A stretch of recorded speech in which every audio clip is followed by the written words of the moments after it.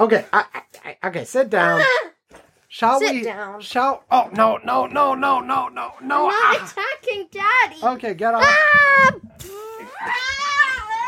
Okay, get onto your own chair. Good. Okay, shall we say goodbye to any listener who happens to still be around? Which there would probably be nobody.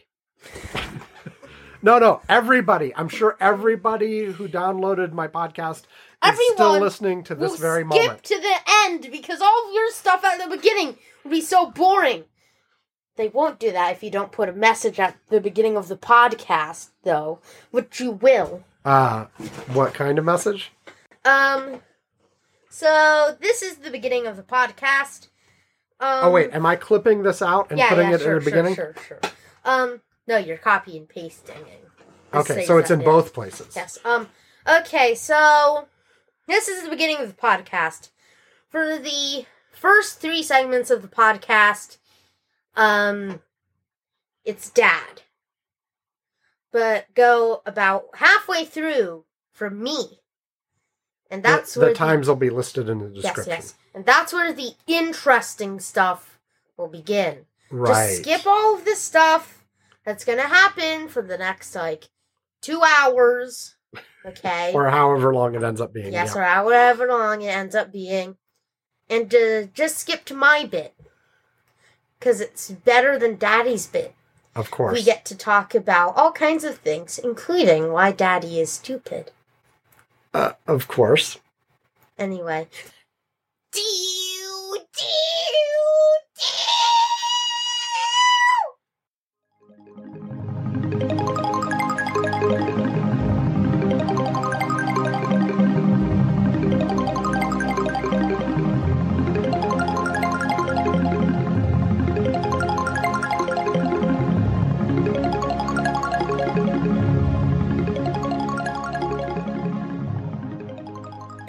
Welcome to Curmudgeon's Corner for Saturday, July 31st, 2021. It is just before 8 UTC as I'm starting to record tonight.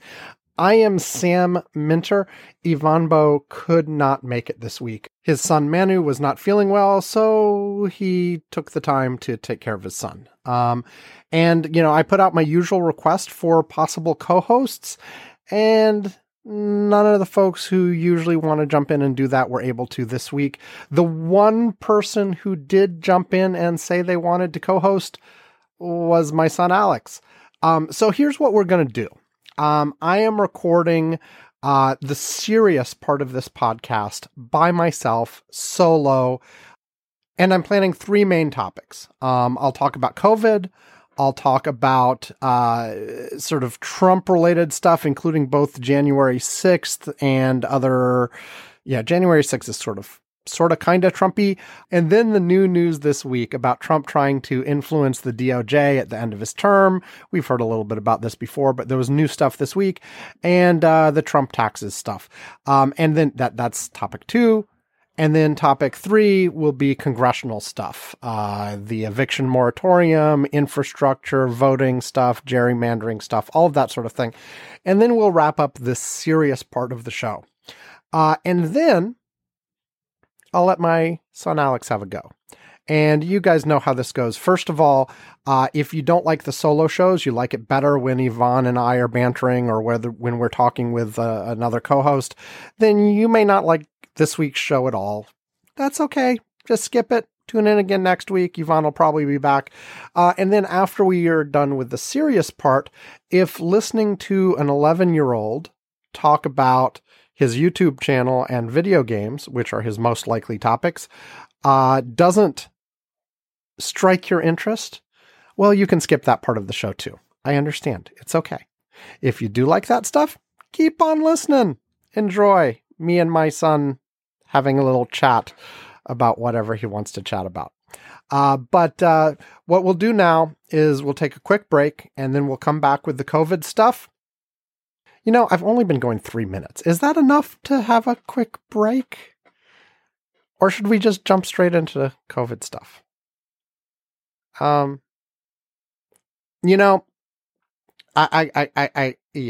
These breaks will be a few seconds for you, but I got stuff to do here, and my son is actually calling me to do something right now. So yes, we will take a quick break, even though it's only been a few minutes. And when I come back, I'll do COVID stuff, and then we'll continue from there. And the show will play out the way I said. So enjoy this first break. And this first break is a spot that my wife recorded for her campaign that's running on some internet streaming platforms, targeted probably locally only here to Snohomish County, Washington, in advance of the primary that's a few days away. So enjoy that. And then we'll be back with COVID. Back after this. Hi, my name is Brandy Donaghy, and I'm running for Snohomish County Council in District 5. Our county is made up of many vibrant communities, and I will work to ensure that everyone is as strong and self-sufficient as it can be. For more information or to get involved, visit my website at brandyforcouncil.com. Oh, and don't forget to get your primary ballot in by August 3rd. I'm Brandy Donaghy, Democrat for Snohomish County, and I'm asking for your vote.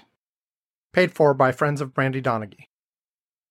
Okay, and I am back. It's almost 11 hours later since I recorded those first few minutes. My son was wanting somebody to sit with him while he watched TV and fell asleep, and so he did, and I did, and then I got up early in the morning to help my wife go set up where she's volunteering for the Red Cross, manning a booth at an event at a local park. So I helped her set that up, and then I'm back, and now I'm going to continue, and it is time to talk about COVID. So let me start with the international trends like I always do. Specifically looking at deaths per day, and I know there are all kinds of other metrics. You could look at cases. On a country-by-country basis, you can often look at hospitalization, but those really aren't available worldwide in a consistent way. But we've got cases and we've got deaths. I've been talking for a while how cases have been exploding worldwide, but deaths had been rising, but rising only slowly. As of the last few days before I'm recording this, deaths has started to go up really steeply internationally too. Now, it's only a few days, and every once in a while we've seen things before where we've had what looked like a spike like this that really turned out to just be delayed reporting, where some country or another was catching up on their reports and it all got reported as if it was right now. And then they later figured that out and sort of spread those deaths over a longer period of time. And you realize it's not really a spike. So I'm crossing my fingers that's what's going on this time, but it certainly looks like internationally deaths is accelerating at the moment. We shall see. I'll update you next week if this spike disappears or anything like that. And I'm going, by the way, for this off of Worldometer's data. Looking at a few different sources, the charts actually look a little bit different depending on which source you pick, which is one of the things that's making me wonder whether it's a reporting issue. So we'll see. But it looks like deaths may be accelerating on a worldwide basis. If you try to figure out what countries are responsible for that, it looks like the biggest growth in the world right now, in terms of absolute number of cases, which was what obviously affects the worldwide number, is Indonesia. Indonesia is now the biggest source of daily deaths worldwide. They're responsible for about 20% of all of the deaths worldwide at the moment and growing pretty quickly. The top 5 countries right now, in terms of deaths, are Indonesia, Brazil, Russia, India, and South Africa. Now, that's not how bad they are per capita. There are a lot of small countries that are actually significantly worse on a per capita basis. And India, even though it's in the top few here, is actually doing pretty good per capita at this point, because they're just so big. But these are the ones driving the worldwide trend right now. And like I said, Indonesia is growing rapidly, it looks like. So we'll see. Every time I start to think that maybe we're getting close to the point where we're going to be better this year than we were 52 weeks previously, the trend reverses. So yeah, right now we're worse than we were a year ago. And it looks like we're staying that way for a while. Man. And all of that, of course, brings us to the US, where cases are still going up rapidly, but we continue to have deaths only rise slowly. Now, they are up like 30% or so since the low, but they're still at a relatively low volume, and they're going up relatively slowly. Cross your fingers it stays that way. But of course, we had the big new CDC guidance this week because of Delta, and there was a leaked document that showed internally, it said like the war has changed, talking about the Delta variant, and new evidence that specifically there was an outbreak in Cape Cod, Massachusetts, where there were a bunch of vaccinated people, and it showed that there was transmission between vaccinated people, and, of the cases that came out of this, like 75% were from vaccinated people. So there was all kinds of reason for increased concern, et cetera, et cetera, et cetera. And so basically the CDC said that vaccinated people, in areas of the country where cases are growing quickly should go back to masking indoors. Indoors in public places, not at home. There are a few things about this. One, the coverage of this and the communication around it has been horrid. I want to give CDC all the credit in the world for, being willing to adapt to changing information, et cetera, et cetera, et cetera. I'm not one of these folks who is like, but a few months ago they said it was okay, because things change and you need to adapt. Like there's not a such thing as, an incontrovertible truth here, because two things happen. One, you learn more, and two, the situation on the ground actually changes. So of course the advice should adapt. I have no issues with that whatsoever. But CDC, all through this thing, from the Trump administration straight into the Biden administration, is just not great at public communication. And,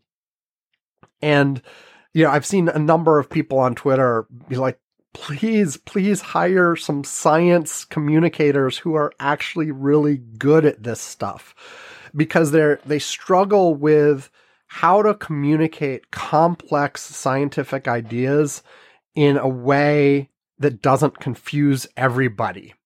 Like their guidance is often like, complicated little sentences with multiple clauses and blah, blah, blah, and easily misinterpretable. In this particular case, the media has been awful too. I mean, there have been headlines about the number of breakthrough cases where the context of what the denominator is buried further down. And sometimes it's right in the lead, right under the headline. But honestly, we live in a world where lots of people only read the headline.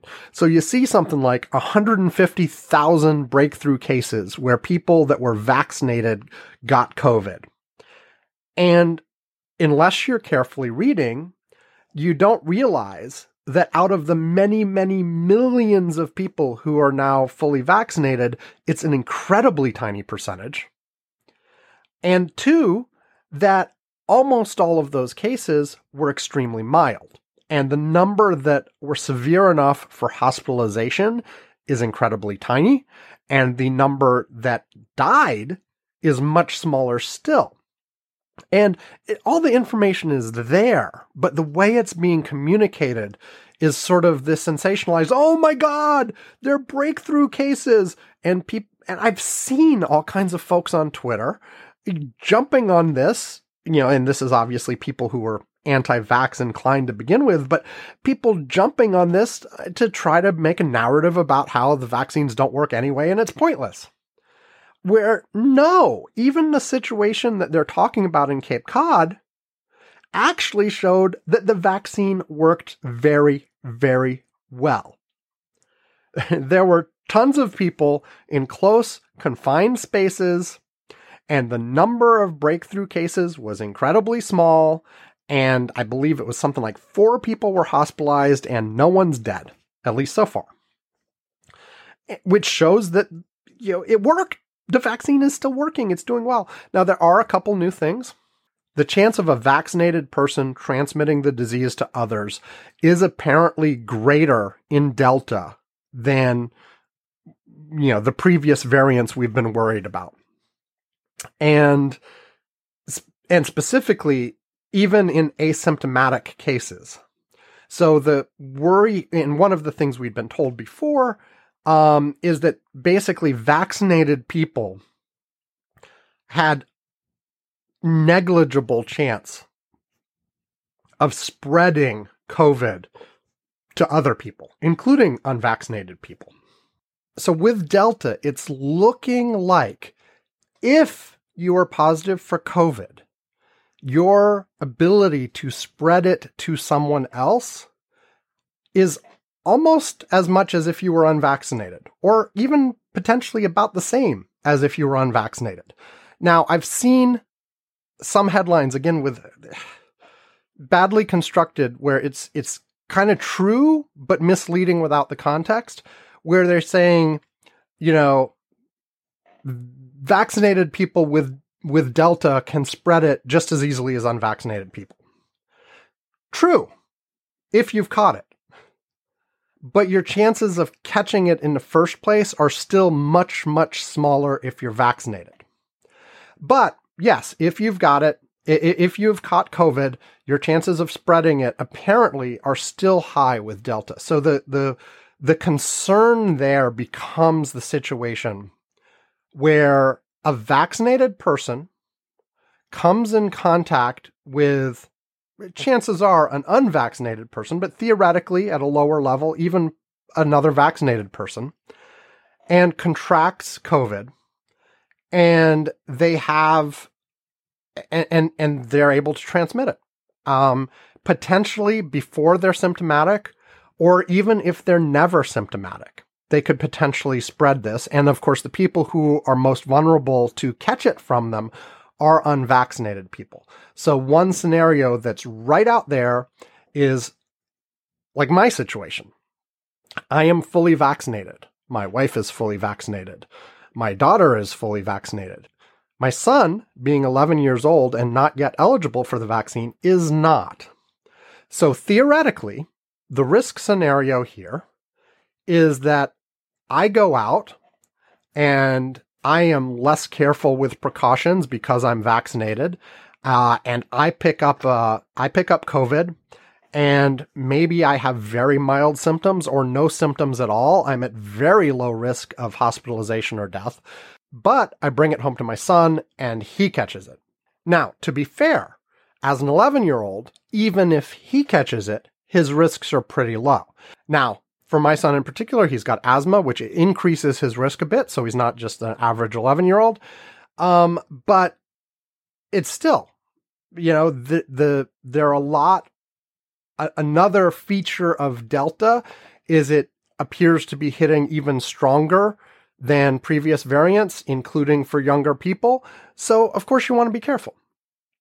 And so the guidance is now vaccinated people should wear masks too in areas where it's growing quickly and, indoors, et cetera, et cetera, et cetera. Which is all fine. And I buy, to some degree, the justification based on Delta. But there are a few things. One, there have been indications about these things being true about Delta prior to this week. Coming out of Israel, coming out of India, where Delta's wave hit before it hit here. UK as well, I guess.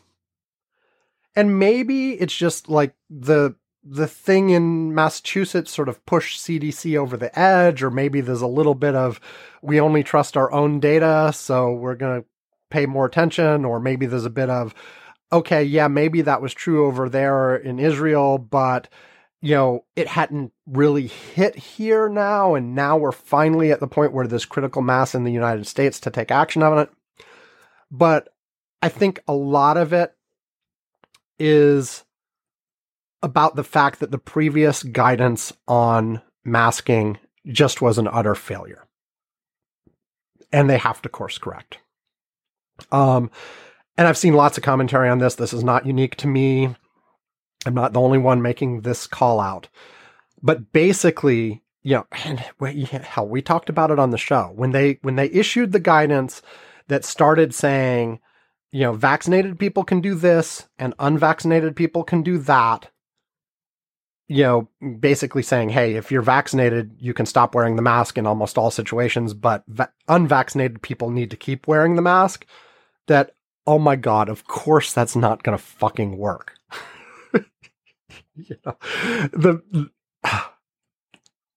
Again, we talked about it at the time, but because there's no method to prove who is vaccinated and who is not, because we did not set up an appropriate system to do that kind of tracking, and because all we've got are these stupid little paper cards, and because individual businesses and other things don't want to be in the business of policing that anyway, you can't do this on honor system. Especially because the people who are least likely to get vaccinated are also the same people who were saying masks are bullshit all along. And I think I mentioned this briefly last week, but there have been people looking at the stats that confirm this. I saw a number of graphs on this. I saw one particular post. I wish I had the reference, but I don't. Basically showing, if you grouped people by, I already had the vaccine, I intend to have it as quickly as possible, I'm waiting a little bit, versus, I'm never going to take a vaccine no matter what, it's evil. The further along that spectrum you get towards I'm never going to take the vaccine, the faster people got rid of their masks, which is exactly the opposite of what the rational policy was. And I think there have been a number of people saying, look, here's CDC,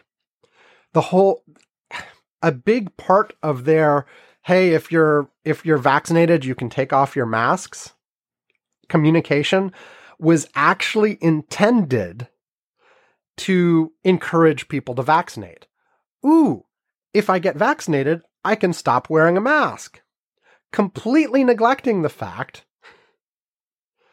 that the people who were vigilant in keeping track and doing what the health experts recommended anyway are the ones who already got the damn vaccine. The people who were holding out on the vaccine, with a few exceptions who couldn't for one reason or another, but I'm talking in generalities here. Those people are the ones who aren't going to pay attention to what you say anyway. And so it was widely interpreted all over the place as masks are over for everyone, even though they very specifically did not say that. They said in every single communication, unvaccinated people need to continue to mask, but that did not happen. And I think this is an attempt to course correct, which is basically acknowledging the reality that you can't give guidance that is different like that. You can't say, unvaccinated people can do this, vaccinated people can do that, because it's unenforceable. And it just doesn't recognize what human nature is. Like, if you want to get the unvaccinated people to mask, the only way you can do that is to require it of everybody. And so, one possible way you could have dealt with this is say everybody is required to mask until the vaccination percentage in your county is over some threshold, 70%, 75. I don't know what the right threshold is, but if you stated it that way, then businesses and other places, businesses, workplaces, whatever, would be able to, maintain a mask mandate. Municipalities could say that they were required in public places, et cetera, et cetera, et cetera. And then you lift it when you get to the appropriate level of vaccination. But you can't, you just can't do something that says vaccinated people can do one thing and unvaccinated people can do the other. There's just no way to practically make that work unless you have an actual validated, properly authenticated, government issued way of determining you're vaccinated and you're not. That could be used. And even then, it would be awkward. So I think they're course correcting for that. But yeah, things aren't looking great right now. Again, the overall death numbers are staying low in the US, and I'm crossing my fingers they stay that way. I think they will. One good thing that we've seen about the Delta variant in both India and UK is it came on really strongly, and then it peaked and started going down again really quickly. So here's hoping that that's the same pattern here in the US, that we're seeing a big spike in cases, and then it goes down again, and that most of the spike is in cases, which, by the way, you would expect, a lot of those cases are from vaccinated people because there are a lot of vaccinated people. Again, to the math innumeracy things, as the percentage of vaccinated people goes up, you expect the percentage of the percentage of cases that are breakthrough cases with vaccinated people to increase. Just as a simple mental example, if 100% of the population is vaccinated, then 100% of your cases are going to be from vaccinated people too. But your absolute number of cases is going to be much smaller. And so that's where some of these, oh my God, 75% of the cases were from vaccinated people. Yeah, well, you were talking about a crowd in that particular case where 90+% of the people were vaccinated. Of course, those numbers are going to be higher. Anyway, don't get me started on the math, and how bad people are at interpreting numbers. But it frustrates me that our reactions are, as usual, as they have been through this whole thing, slow and delayed. I think the CDC probably shouldn't have issued the guidance they did about masks earlier, but even if they had, they probably should have reversed earlier when they started seeing some of the trends internationally and not waited. I get that you have to have some sort of critical mass in order to definitively take the action, but the problem here is that if you wait for that sort of level of definitive evidence, you're often too late. And I also am sort of despairing that, we don't have the national mechanisms because of our federalized structure to really take effective action on a national level. So we've got all kinds of states that are being stupid. And so they're going to be pockets of really bad cases where people aren't taking it seriously. And I guess there's relatively little you can do about that. I mean, as I've mentioned before, even if you do have, governmental, statements about here's what you should do, unless you've got stringent enforcement, it makes no difference at all because people are going to do what they're going to do. Which brings us to, which brings us to what can the federal government do, and should it be doing a lot more than it is in terms of mandates?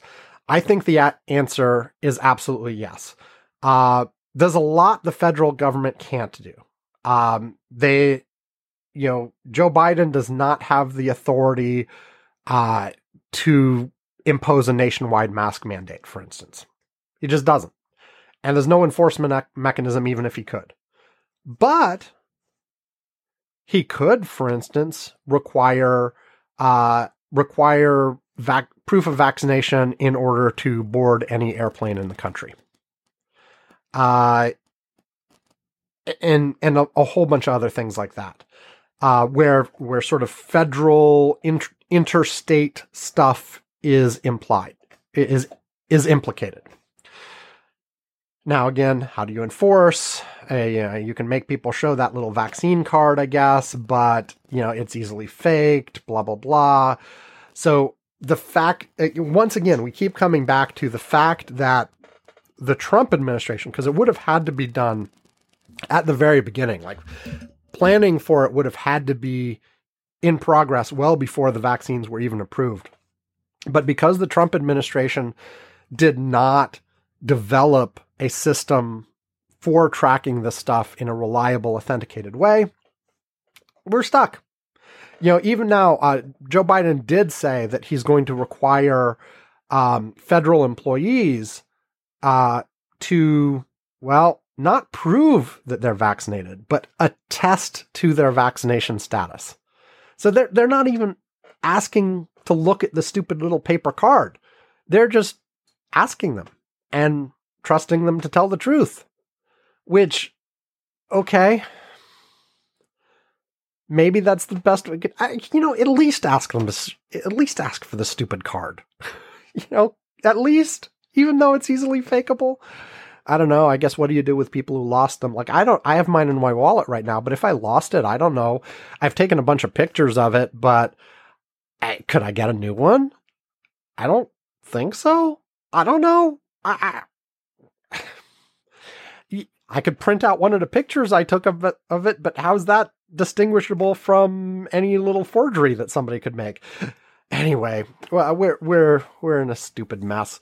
And again, just hoping that deaths stay low and don't really skyrocket. I think we're probably in that ballpark because we do have a decent number of people vaccinated. There are all kinds of questions about, when schools reopen in the fall and exactly how that works. And you've got 8 states that are saying schools can't even mandate the use of masks, for unvaccinated kids. We'll see. The one other final point on COVID before we take a break and I move on to other things is that we continue to concentrate mostly on deaths. Sometimes we talk about hospitalizations and hospitals getting full, but the evidence continues to accumulate that even mild cases of COVID that don't require hospitalization, about a third of the time, this is the last number I saw, are resulting in long-term lingering effects for the people who had the case. And that's worse for people who actually were hospitalized. But even for the mild cases, there are symptoms that linger for months and months and months and months. And we don't know yet. Potentially in some people, they might be permanent. And so you might have, even with these mild cases, might be resulting in permanent impairment for some people. So yes, the deaths is the first thing to worry about, but mild cases shouldn't be completely dismissed either. It's not just the flu. Even in those mild cases, your chance of death is probably about the same in the mild cases, especially if you've been vaccinated. I want to be careful about that. If you have been vaccinated, if you catch COVID, your chances of hospitalization and death are probably around the same as the flu, although Delta is a little bit worse than Alpha, etc. If you've been unvaccinated, then it's still worse, even in terms of chances of death. But death aside, these ongoing, lingering effects of a COVID infection, I think, are something that we'll end up talking about for years, because of people who, just never get to the point where they feel like they did before their infection. And again, even that is not everybody who's been infected, but a certain fraction of them is having long-term effects. So we got to pay attention to that too. And yeah, I keep hoping for this worldwide graph of deaths to get to the point where it's better than it was a year ago, and we're not there, and it looks like we're still months away from that, and if not longer. So yeah, that sucks. Okay, let's take another break. We will come back, and what was next? Oh yeah, scandal-ish stuff, Trump and things. Back after this. Do. Hello, this is Olivia Newell. I'm here to let you know about Sam the Curmudgeon's other podcasts, the Wiki of the Day podcasts. Wiki of the Day comes in 3 varieties: popular, random, and featured. Each highlights a new Wikipedia article each day. They just pick the articles differently. This week on Popular Wiki of the Day, you would have heard this summary for Katie Ledecky. Kathleen Genevieve Ledecky, born March 17, 1997, is an American competitive swimmer. Having won 7 Olympic gold medals and 15 World Championship gold medals, the most in history for a female swimmer, she is widely considered to be the greatest female swimmer of all time. Ledecky is the world record holder in the women's 400, 800, and 1,500 meter freestyle, long course. She also holds the fastest ever times in the women's 500, 1,000, 1,500, and 1,650-yard freestyle events. In her international debut at the 2012 London Olympic Games as a 15-year-old, Ledecky unexpectedly won the gold medal in the women's 800-meter freestyle. 4 years later, she left Rio de Janeiro as the most decorated female athlete of the 2016 Olympic Games, with 4 gold medals, 1 silver medal, and 2 world records. In total, she has won 38 medals, 30 golds, 7 silvers, and 1 bronze, in major international competitions, spanning the Summer Olympics, World Championships, and Pan-Pacific Championships. During her career, she has broken 14 world records. Ledecky's success has earned her Swimming World's Female World Swimmer of the Year a record-breaking 5 times. Ledecky was also named Associated Press Female Athlete of the Year in 2017, International Female Champion of Champions by L'Equipe in 2014 and 2017, United States Olympic Committee Female Athlete of the Year in 2013, 2016 and 2017, and Sportswoman of the Year by the Women's Sports Foundation in 2017. Ledecky's 11 individual gold medals at the World Aquatics Championships and 16 combined individual titles at the Olympics and World Aquatics Championships are records in women's swimming. That's all there is to it. See? Fun, entertaining, educational, and short. Okay, now look for and subscribe to the Wiki of the Day family of podcasts on your podcast playing software of choice, or just go to wikioftheday.com to check out our archives. Now back to Curmudgeon's Corner. Do. Okay, I'm back, and before moving on to January 6th and Donald Trump and all that, one more thing on pandemic stuff. And this is, shout out. Like, am I the kind of person who says shout out? Anyway, credit to Jelani Cobb, who's a writer at The New Yorker for this. But he tweeted, he tweeted earlier today as I'm recording this, about one of the messaging things that's out there. I mentioned these sort of long-term side effects of even mild COVID infections. So he posted this. CDC has dramatically underutilized the fact that COVID attacks men's penises and can cause erectile dysfunction. I seriously think messaging on this would improve vax rates. An image of a wet noodle next to a picture of someone getting the shot and the words, "You choose."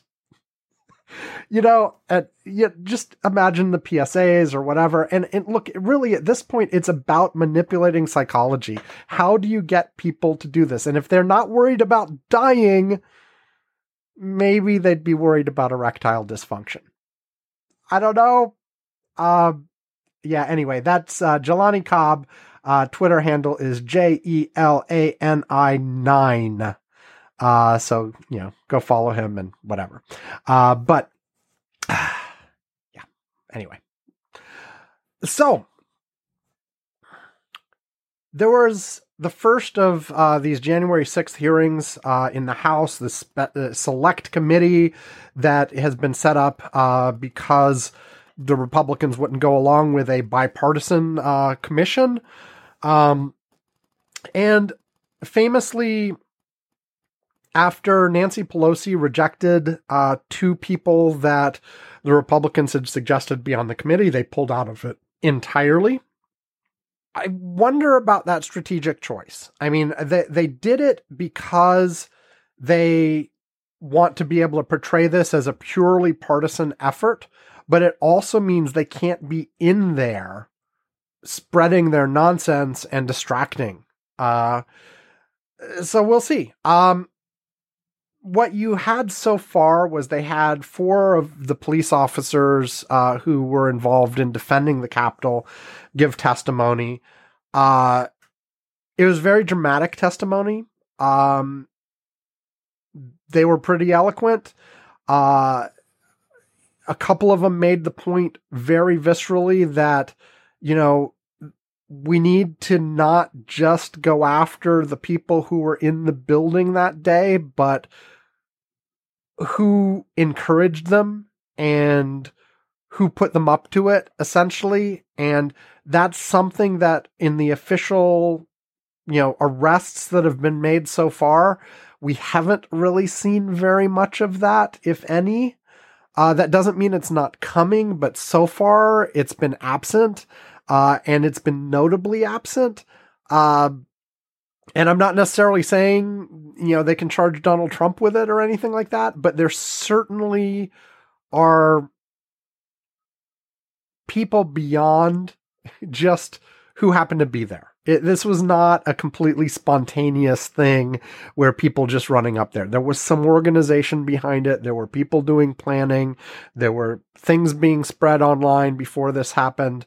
There is circumstantial evidence that various congresspeople and their staffs were part of that planning. Now, it may very well be they never intended it to go as far as it did and it got out of hand. That's certainly a possibility. It's also a possibility that they intended it to go further and actually succeed. I don't know, but that's what the investigation should be digging into. And we'll see. But, some of the testimony, you almost wanted the Republicans to be in the room because it was so damning. And very specifically calling out some of these people, if not by name. The clear implications were there, and these, Officer Falone, specifically calling out the Republicans who were denying and minimizing what happened and trying to say it wasn't a big deal and blah, blah, blah, and blah, blah, blah. It would have been amazing if that was to their faces in that room. But on the other hand, those folks would have completely derailed all kinds of stuff too. So I sort of trust in Nancy Pelosi's judgment here. She's done a good job so far. Also notable here is Cheney and Kinzinger, the 2 Republicans who are on there at Pelosi's choice. Also, taking it very seriously and making very effective statements. And these, just to be clear, I mean, other Republicans are calling them like Pelosi Republicans and things like that. These are not liberals. These are people who, if we were not living in a Donald Trump era, would be considered very conservative and very far on the right-hand side of the spectrum. But they're people who say, the basics of democratic government and actual election integrity, not the bullshit being propagated by some of the MAGA heads, where they're trying to point out fraud that doesn't exist and things like that, is critical and goes beyond the specific policy disputes that they have with the Democrats. And that's powerful. But at the same time, you realize that they are almost completely alone on the Republican side of the spectrum. I mean, they are an isolated minority, and both of them are highly likely to lose their jobs at the next election because they are participating in this and because they are talking seriously about it. So, the one thing, though, that I was surprised by, not by this hearing itself, but by the fact that after the hearing, I heard, there was an interview with one of the committee members on, okay, well, what's next? And they're like, I don't know. We haven't decided yet. We're going to think about that a little bit, and we'll decide on next steps together as a committee, and we'll go forward and blah, blah, blah. And it sounds like nothing much will happen until the August recess is over. So we're waiting another month before anything else happens with this. It's like I'm having flashbacks to 2019, where I was complaining. 2009, yeah, I'm having flashbacks to like 2019, where I was complaining all year long about how slowly the Democrats were moving and how they, at every turn in the investigation, they would ask the administration for something and then give them 2 weeks to do it. And then when they didn't deliver after 2 weeks, give them another 2 weeks and blah, blah, blah, blah, blah. It's been weeks already since they announced that this committee would exist. And we've known who the people on the committee would be. And we've known the basic issues of January 6th since, January 6th. And it blows my mind that they would have this one thing with the police officers and not be ready to immediately follow it up with more. Like, are you going to issue subpoenas? Issue the damn fucking subpoenas. Are you going to have other witnesses in? Have some lined up and do it the next freaking day. Or at least the next week. None of this, okay, we'll have one hearing and we don't know what we're doing next, and then we're going to wait a month to do the next one. What? And I heard people complaining too that they didn't do this in prime time, because this was very affecting testimony. And if they'd put it in prime time, most of the networks would have carried it. And a lot more people would have seen it. And it's like, what are they doing? I mean, it was good testimony as far as it went, but where's the follow-up? Where's the treating this with a level of urgency to let's get to the bottom of it and let's dig in and blah, blah, blah. And yet I know they're probably doing things behind the scenes and blah, blah, blah. And you never always have visibility into that. But part of the point of having an investigation like this is what you put into the public. And I just look at it and I'm like, really? You did that one powerful thing and then you don't have a follow-up planned? You don't know what the next steps are? I mean, at the very least, even if it's going to be out a while, you come out of it saying, and our next hearing will be on such and such a date where we'll talk to these people about this subject. And by the way, we are looking at who we're going to subpoena, and we will have those subpoenas out by such and such a date. At the least, come on. I mean, follow it up, push, go. And, this is the same kind of thing. So we're flipping over to Trump now. In terms of slowness and everything, let's do Trump taxes first. The DOJ came out with I guess it was an OLC opinion that says, that request that Congress made of the Treasury Department to hand over Trump taxes, that's actually valid. Let's go ahead and do that. That came out now. It's July. The Biden administration has been in place since January. Okay, now, we didn't get a confirmed attorney general until well into that, and he needed to settle in, blah, blah, blah. But come on, again, like, let's have some level of urgency. Let's have some moving along. And I guess you can say, look, it's not that urgent anymore. He's not president anymore, blah, blah, blah. But I feel like this is the recurring theme. And when we get to the next segment to talk about sort of congressional legislation stuff, it'll be the theme again, is act like it's an actual thing where the time frame matters. And you can't take a year to do this stuff. I mean, on the Trump taxes, it's already been like, what, almost 2 years, where maybe over 2 years, where this stuff has been going back and forth and Trump said no and blah, blah, blah. And also, I'll say the DOJ tried to, in their memo saying that they were going to tell Treasury to go ahead and hand things over, they still put in a bunch of stuff about how, oh, it does look like there's a legitimate legislative purpose. They're going to talk about, how taxes should be handled and blah, blah, blah, and see if the audit is correct. But the law that says they have to do this doesn't say they need a legislative purpose. It just says, if Congress asks, if these specific committees in Congress ask, the Treasury will, or the Treasury shall turn over the documents.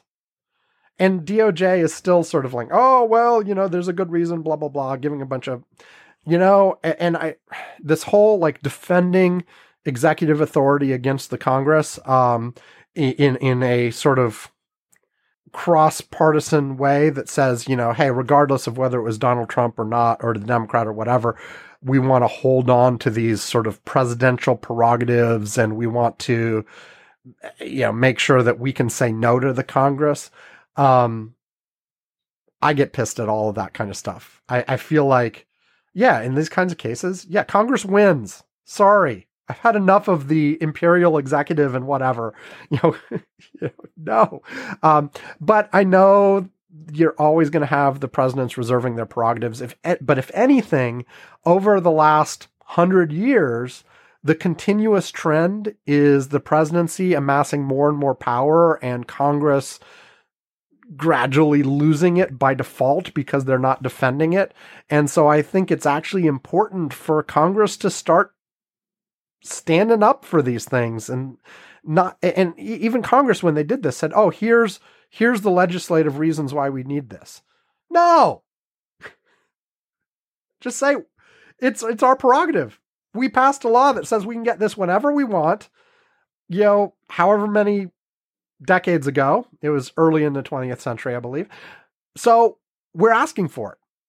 No justification whatsoever. Here's a one-line memo that says, give me his taxes. Done. But no. Anyway, moving on to other Trump news. The other place where DOJ decided to release some memos. And again, this is just like, could you have done this a few months ago? Why did you wait this long? I guess they're doing due diligence and reviews and whatever. Blah, blah, blah, blah, blah. Anyway, move faster, damn it.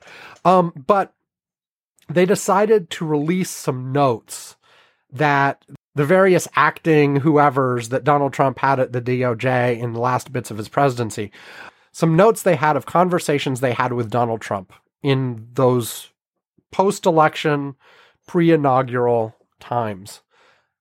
And specifically of Donald Trump pressuring them to say publicly that the election was corrupt, a fraud, whatever. And they basically told him they couldn't do that, which good on them, I guess. But Donald Trump's response that's been all over the news the last couple of days since this was revealed was basically, look, I don't expect you, so apparently, according to these notes, Donald Trump was asking them to potentially do things to affect the election results in some way or another. And they told him, no, you can't do that. Or no, we can't do that. We have to go where the evidence leads, blah, blah, blah, blah, blah, blah, blah. And Donald Trump basically said something along the lines of, I understand that. Just say the election was corrupt and I'll take it from there. Basically saying that, and this is sort of parallel to the whole thing that happened with the Ukraine, where he was saying, you know, I don't care if you actually do an investigation of Hunter Biden. Can you just say you are? I'll take it from there. Just announce it. You don't have, whatever you do, I don't really care. Just announce it. And this is the same sort of thing here. And they didn't, you know, to the credit of these officials, they did not actually take any action based on what Donald Trump was telling them. But it is clear that Donald Trump was looking at every possible way to try to reverse this election, you know, and he was looking for ammo everywhere he could. And he was pressuring he was pressuring the DOJ to talk about it, say there was fraud, say they were, you know, looking into corruption, you know, actually start investigations, do whatever. As well as all the things that have come out previously, you know, about him making phone calls to election officials in various parts of the country, one of which is the subject of a criminal investigation in Georgia right now. He was looking at every possible option, and that includes the January 6th stuff and pressuring Mike Pence to try to reverse the election there when they were officially counting the Electoral College results. Everything. And I've heard at least 2, maybe more talking heads on the news networks of the sort of former DOJ official / constitutional law expert / whatever, talking about how just these phone calls alone that these notes were the topic of potentially violate federal laws. And they rattled off a list of them, which I, of course, can't remember. But there are apparently a bunch of laws on, you know, exactly, you know, on influencing elections, interfering with the Department of Justice operations, blah, blah, blah, blah, blah. And some of those you can defend, of course, well, he's president, he's their boss. He can, of course, tell them what to do, blah, blah, blah. You know, but, you know, the fact that people were able to rattle off lists of 3 or 4 laws where at least arguably the president was violating him just in that phone call, let alone all of the other stuff surrounding him, indicates the level of problem that was going on here. Donald Trump failed at pulling off anything to stay president, but it is absolutely clear that he was trying everything he could think of. And we just find out more about it as time goes on. I mean, we've heard lots and lots already over the last, you know, however many months it's been, but we keep hearing more. And, you know, it seems like once again, he was only stopped because there were enough people that basically said, no, we can't do that. And these were Trump people saying that. So good on them. Because, you know, I mean, hell, Barr resigned. And he was previously doing all kinds of bullshit for Trump. But yeah, we had people basically stand up and say no, or at least sort of ignore what he was saying. I think in many of these cases, they sort of just decided to ignore him or blah, blah, blah him. But there's been some, and this is not just Republicans, but even on the Democratic side, there has been some tendency for people to sort of say the institutions worked. You know, Donald Trump did all this stuff, but the institutions worked. What was supposed to happen happened in the end. But I think it's important to recognize just how close that stuff was, how we really were relying on a handful of people who decided to do the right thing. And it wouldn't have taken that many of them switching direction to, if not change the final outcome, at least make the final outcome a lot messier and maybe bloodier. I mean, just imagine if Mike Pence had gone along with the scheme and just said outright, yes, I refuse to count these votes. Now, lots of people had said that wouldn't have been legal for him to do, but what if he tried right there on the Senate floor? What would actually have been the next things that happened, and how would that have worked out? It would have been nuts. And maybe it probably would have come out the right way in the end.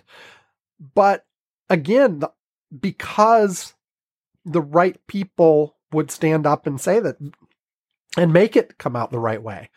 If you have a critical mass of people saying, yeah, we don't care what's supposed to happen, we're going to do it this way this time, how do you stop it? And that's where some of the concerns about, okay, what happens in 2024 come into play. Like if the Republicans have taken over, let's say, both branches of Congress, and not only have they taken over both branches of Congress, but you have a lot more MAGA type heads as opposed to your old fashioned Republicans. Could you do some shenanigans? Maybe. I feel like still the odds are against it, but it really is fragile. And the whole Trump experience has proven how fragile it is. And that's enough to be worried. Anyway, we'll take a break, and I will be back right after this with the final little bit on congressional stuff.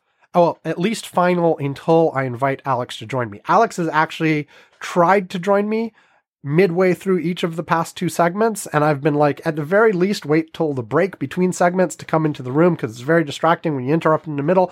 Of course, by then he'd already interrupted in the middle, and I was already distracted, and I had to edit out little bits and figure out what I was saying and get back into the swing. So I will see if I can have him in the room in the next segment. We'll see. But regardless of whether or not he's in the room for the next segment, after that, the final segment will just be me and Alex talking. If you're interested in hearing an 11-year-old's thought on his YouTube channel and video games and whatever else may be on his mind. If not, as I said, yeah, we can say goodbye early. But before all that, one more section on Congress and the various legislation that's working its way through or not. Back after this. AlexandZilla.com by Alex and Dad. Gaming, videos, and more from Alex. Elementary school by day, YouTube by night. AlexandZilla.com. Alexandzilla is ALEXMXELA, and .com is period and then COM.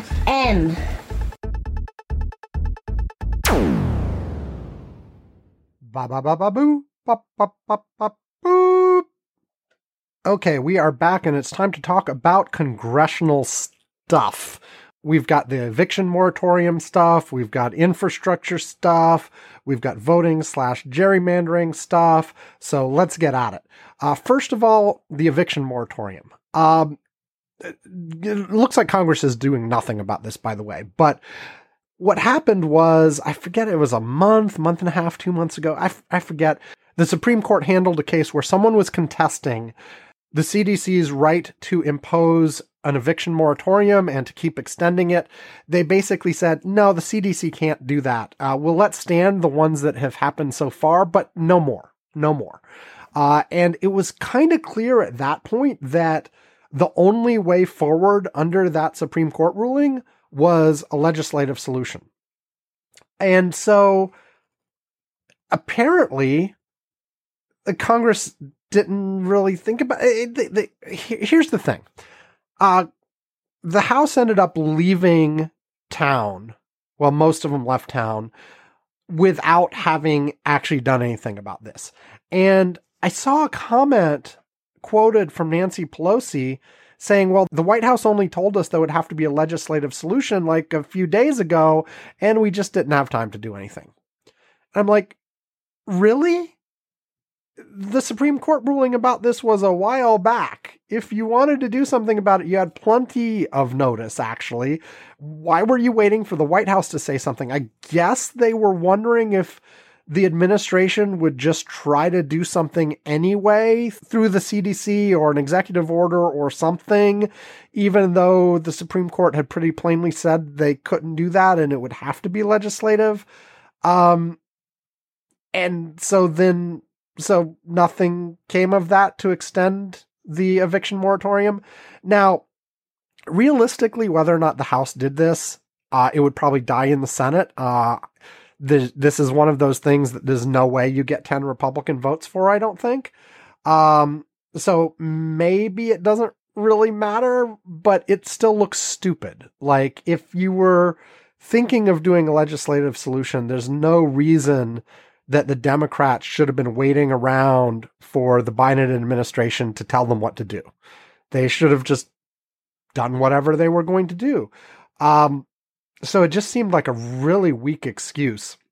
Now, we'll see what happens, I guess. I've heard numbers that say theoretically millions of people may be in a position where they're going to get evicted or could at least get evicted based on being behind on rent during COVID and the emergency's over and now they owe money. And if they can't pay whatever they need to pay, then their landlords could start the process of kicking them out.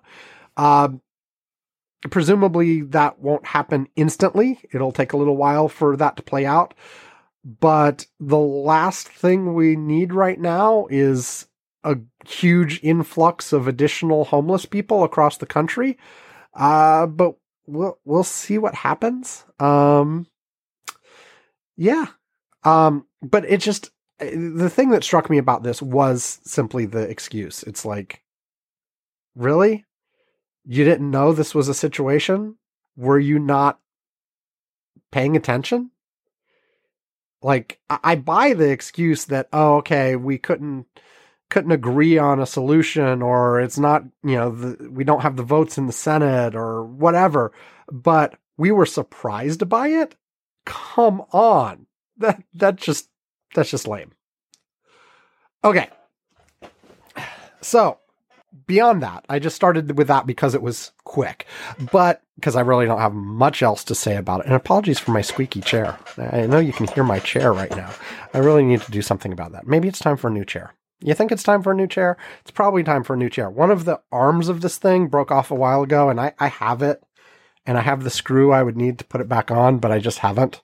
So, I don't know. Anyway, getting distracted.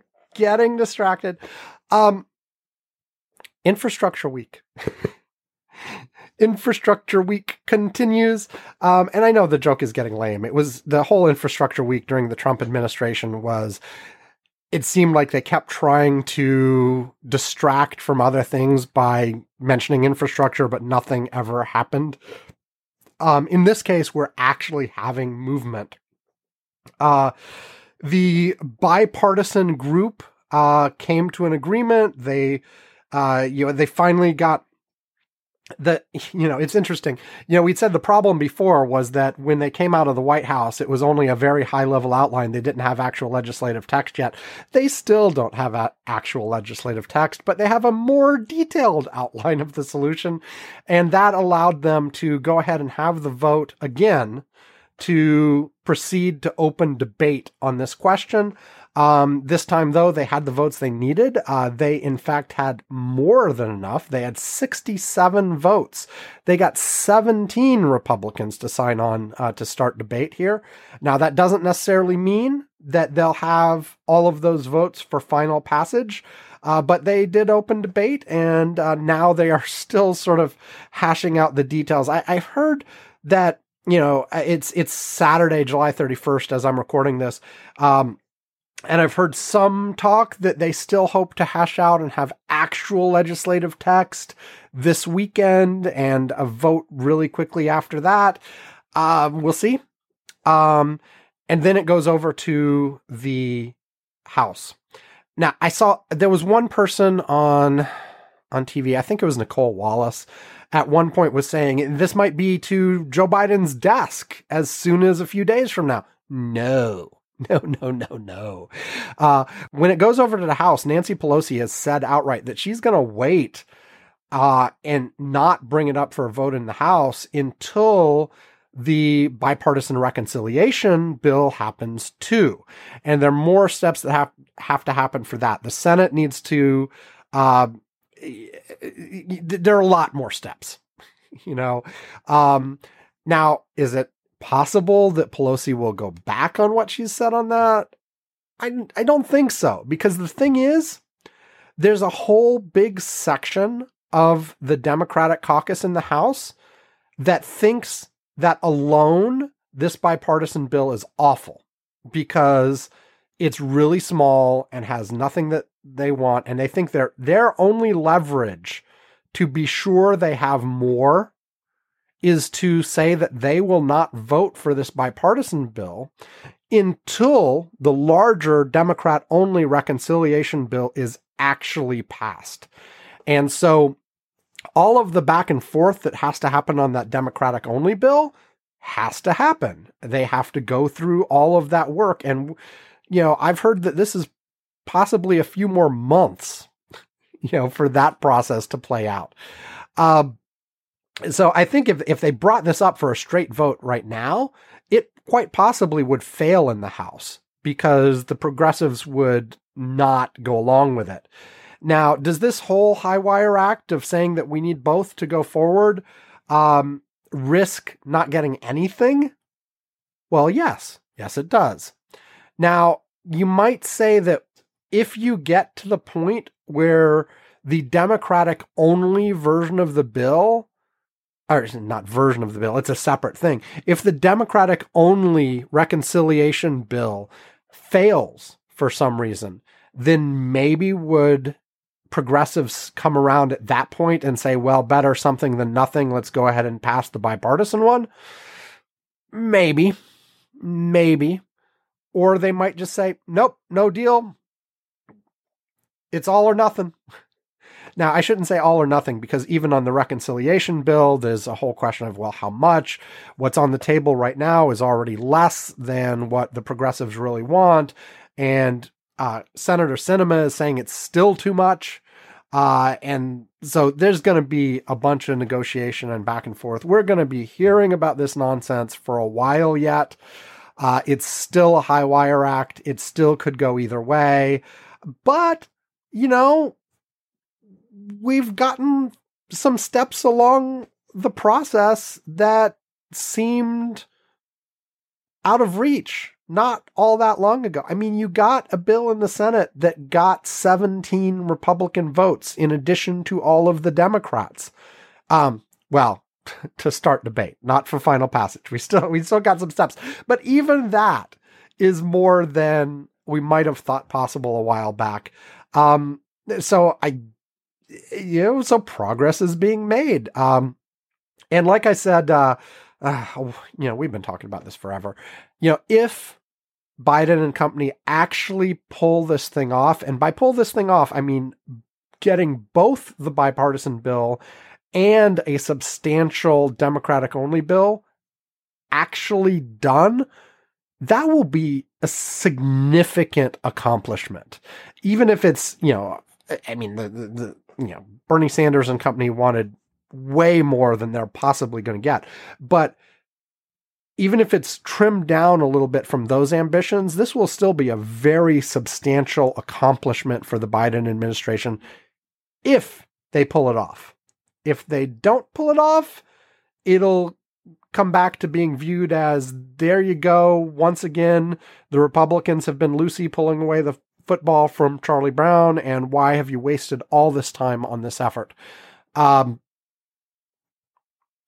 see. Now, I saw one, there've been some question, like one of the 67 senators who voted for this was Mitch McConnell, which brings up the interesting question of why is Mitch McConnell on board with this? Because, his MO for a long time, going back to the Obama presidency, is just stop everything a Democratic president wants to do. Period. End of story. Because, anything that they get done is potentially something that they take credit for, and it gives Democrats momentum, both in congressional races and for the presidency. And so just stop everything. So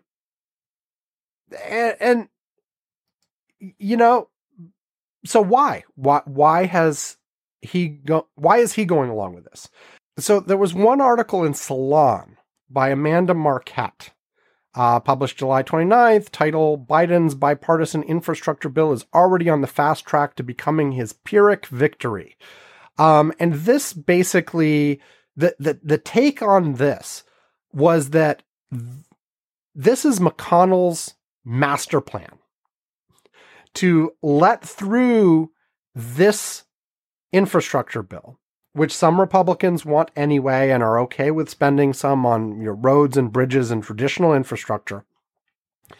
But that by doing this, you guarantee that Senators Manchin and Sinema stay on board the no filibuster reform bandwagon, and that they say, look, we can get a lot done. We can work with the Republicans the old-fashioned way, and we can get things done. There's no need for anything crazy like that. And, and by giving the Democrats this infrastructure, this core bit of infrastructure that is a lot less than Democrats really want, that you basically guarantee a complete stop of anything else on the Democratic agenda. Because to get much further, you can't do anything else without filibuster reform. Maybe you can do this bipartisan thing, but I think McConnell thinks that maybe he can pull Sinema off of that, because Sinema's already saying, it's still too much money, blah, blah, blah. And maybe you can make it so they can't even get the 50 votes for the reconciliation. I kind of feel like they can probably get that, but at the very least, you stop everything else. You make sure that none of the voter rights stuff happens. You make sure that basically nothing else on the Democratic agenda can possibly get through. And then you count on the Republicans taking over after the 2022 elections in at least the House and maybe the Senate too. And at that point, the Democrats are done. Then you only have Biden doing whatever he can do by executive order. I'm not sure it gets that fancy. Because frankly, Manchin and Sinema have already indicated that they're not going to budge on the filibuster questions. Over and over and over and over again, they've said this. Just in the last few days, apparently Manchin made some comments that could be construed as him being willing to consider some very narrowly tailored changes to the filibuster procedure for legislation that has to do with voting rights. But he's made things that people can interpret that way before, and then gone on to clarify that no. So I don't know that he needs to do anything to make Manchin and Sinema stay where they are. And Sinema, frankly, has been even more insistent on not changing anything filibuster related than Manchin has been. And we keep hearing that while these two are the ones that talk about it the most, there are a bunch of other Democrats who don't want to do it too. They're just, letting these two take the heat for it. So I don't know that McConnell needs to do that. I think it might be much simpler than that. I think it may simply be that there's a significant chunk of Republicans who actually think, this kind of direct infrastructure spending on traditional infrastructure, not like the things that Democrats are trying to say is also infrastructure, but, your roads and your bridges and those kinds of things, that's fine. And in fact, they want the improvements in their districts. They want, the money to come into their districts to build those things. And they're quite fine with that. And, they want to make lip service. They want to make lip service to making sure it's paid for and all of that kind of stuff. But, they're okay with this. And I think that there are enough of those kinds of senators that McConnell may just need to give them this, and say, oh, okay, this one's fine. We can live with this. And with faith that the other stuff is still going to be blocked, because, frankly, the Democrats don't have the votes to do anything with the filibuster. And as long as the filibuster is still there, they can't do anything that can't get 10 Republican votes. And most of the almost all of the important Democratic agenda is such that there's no way they would get 10 Republican votes. So, I think maybe it's overthinking it to think that, the infrastructure bill is Mitch McConnell's big victory. No. But I think if the infrastructure, like I said a few minutes, yes, like I said, if the infrastructure bill passes and the reconciliation passes, I think that's a big victory for Biden and for the Democrats. I don't think there's any cutting around it. The fact that it's split into two, even if that happens though, allows the Republicans to tell the story that we voted for the good spending, but then the Democrats went crazy and did all this other stuff. And we didn't want that to happen. And that's bad. And tax and spend liberals and blah, blah, blah, blah, blah, blah, blah. They can still do that on the Democratic only bill while claiming credit for, we built this new bridge in your town. And I think that's probably enough for them. So we'll see. We'll see. I mean, like I said, it's on a knife's edge. It's still very delicate, tight wire walk, whatever euphemism you want to use for this kind of thing. But it's by no means certain what will happen. It could all come together. It could not come together. We could get anything from nothing to almost everything the Democrats want and various combinations in between that are all still on the table as possibilities. So we'll see in terms of the infrastructure plus reconciliation. Now, the voting stuff, I think the chances of that are much, much lower. And let's be specific about one thing. Most of the public conversation about the voting bills that are being discussed has concentrated on the so-called voter suppression, on various things that Republicans are doing in states all over the country to make voting harder. And they are specifically doing those things in a way that will disproportionately impact people of color and people who are more likely to vote Democratic.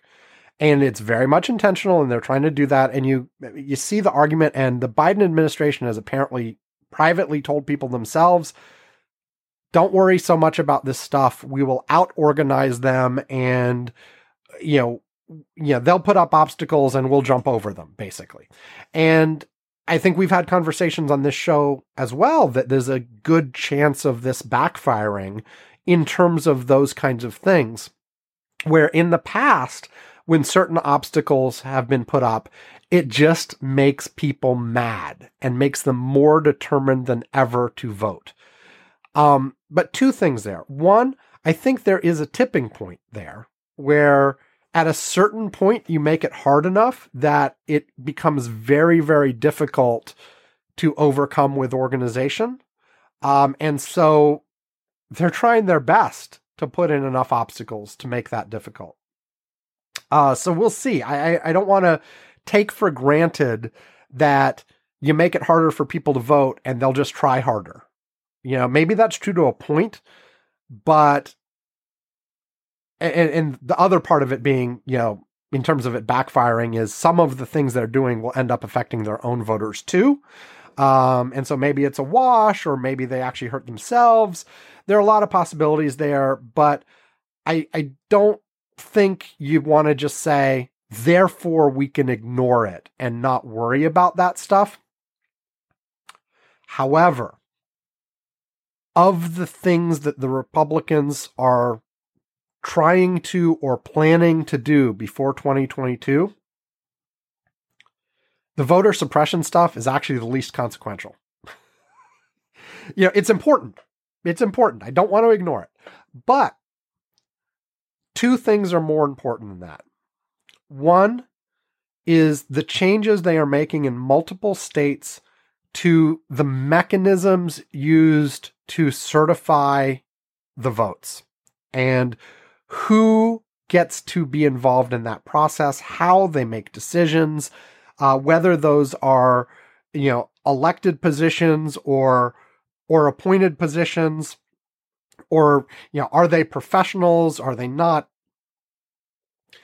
Basically, the moves that are being made are to put those under partisan control as much as possible so that you have somebody doing that role who is not only, partisan, but, because it's one thing saying, oh, well, yeah, it's a Republican who ran for that office, but constructing it in such a way that you can make sure an exceptionally loyal Republican is in place, and one that might potentially be willing to bend the rules or look the other way or whatever.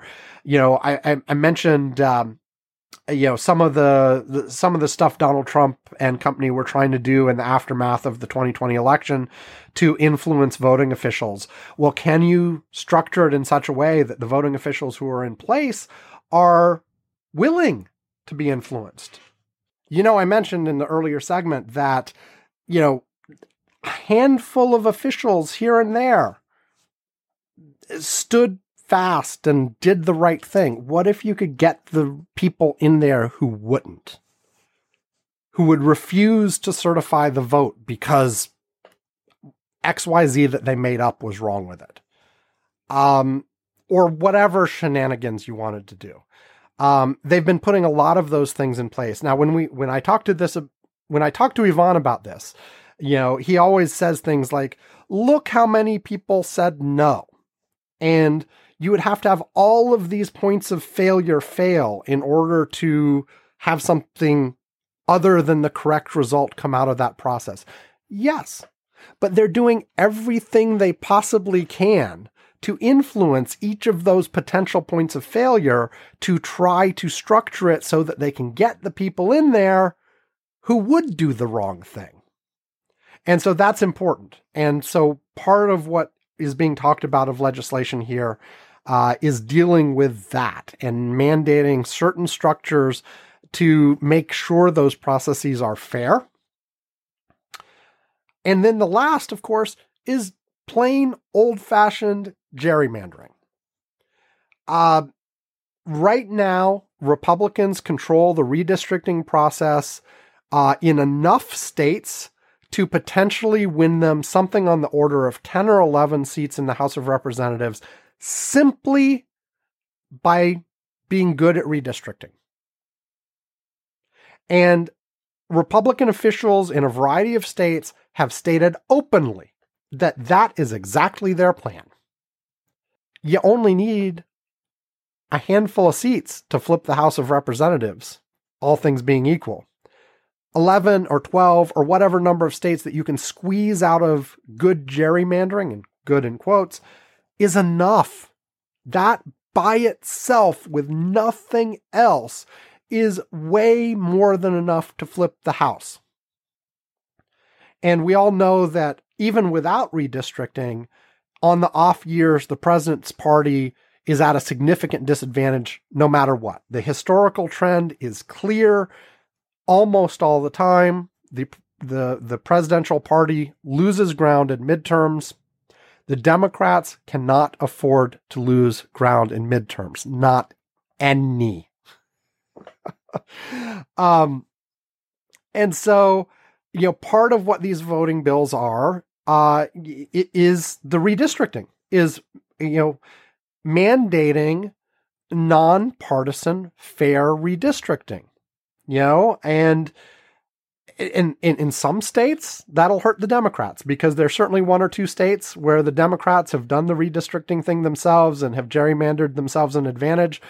But right now, with the current breakdown and the fact that redistricting is happening, well, I'm going to say right now, but it really will start like next month or something. The Census Bureau will produce the necessary level of detailed results out of the 2020 census that the redistricting process can begin. They're a little bit late doing it. Right now, on the ground, the Republicans have the advantage in terms of number of states where they control that process, and they are openly saying that their plan is to use the redistricting process to pick up as many seats as they can. And, you may be able to out-organize making voting a little bit harder, because, you put a lot of money into it, you get people excited, you get people mad, you come out to vote. You can't out-organize a good gerrymander. It fundamentally structures things so that, you are the part, in this case, the Republicans would be selecting their voters. They would be constructing the districts in such a way that they have a built-in advantage. And frankly, given where the Republican Party is today, a situation where the Republicans get control of both the House and the Senate is exceptionally dangerous. Now, of course, gerrymandering only affects the House. Also important and often overlooked, gerrymandering also affects state houses and state Senate races. And there are a number of states where you can get effective partisan lock-in, based on gerrymandering of those districts as well. But I think I said that one of the themes today was people not acting with the appropriate level of urgency. And I think that exists here too, where, Joe Biden, has done some lip service to the voting rights stuff, but he's not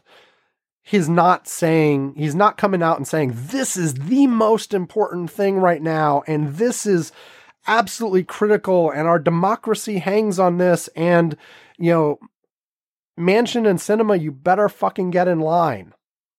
Not that he could make them get in line. So maybe that's one reason not to do it, is he knows he would fail. But he hasn't, at least publicly, elevated it to that level. And it just looks like on a bunch of these things, look, if the infrastructure thing comes into play, then Biden will have succeeded in the COVID relief bill, succeeded in infrastructure, and those two things alone may end up having enough positive momentum and effect to undo some of the advantage that the out party has during off-year elections. So maybe that would be enough, but I don't feel like they're, in all of this, it seems like they're acting like they have all the time in the world. They're acting like, this isn't an emergency. They're acting like, if we get this done, great. If we don't, well, we'll just do whatever and blah, blah, blah. And I feel that's wrong. I feel like the potential consequences of failing to do all this stuff are potentially very severe. Now, it's one of those things where am I going to say if they don't pass a Voter Rights Act, then the Republicans will take over the House and the Senate for sure in 2022.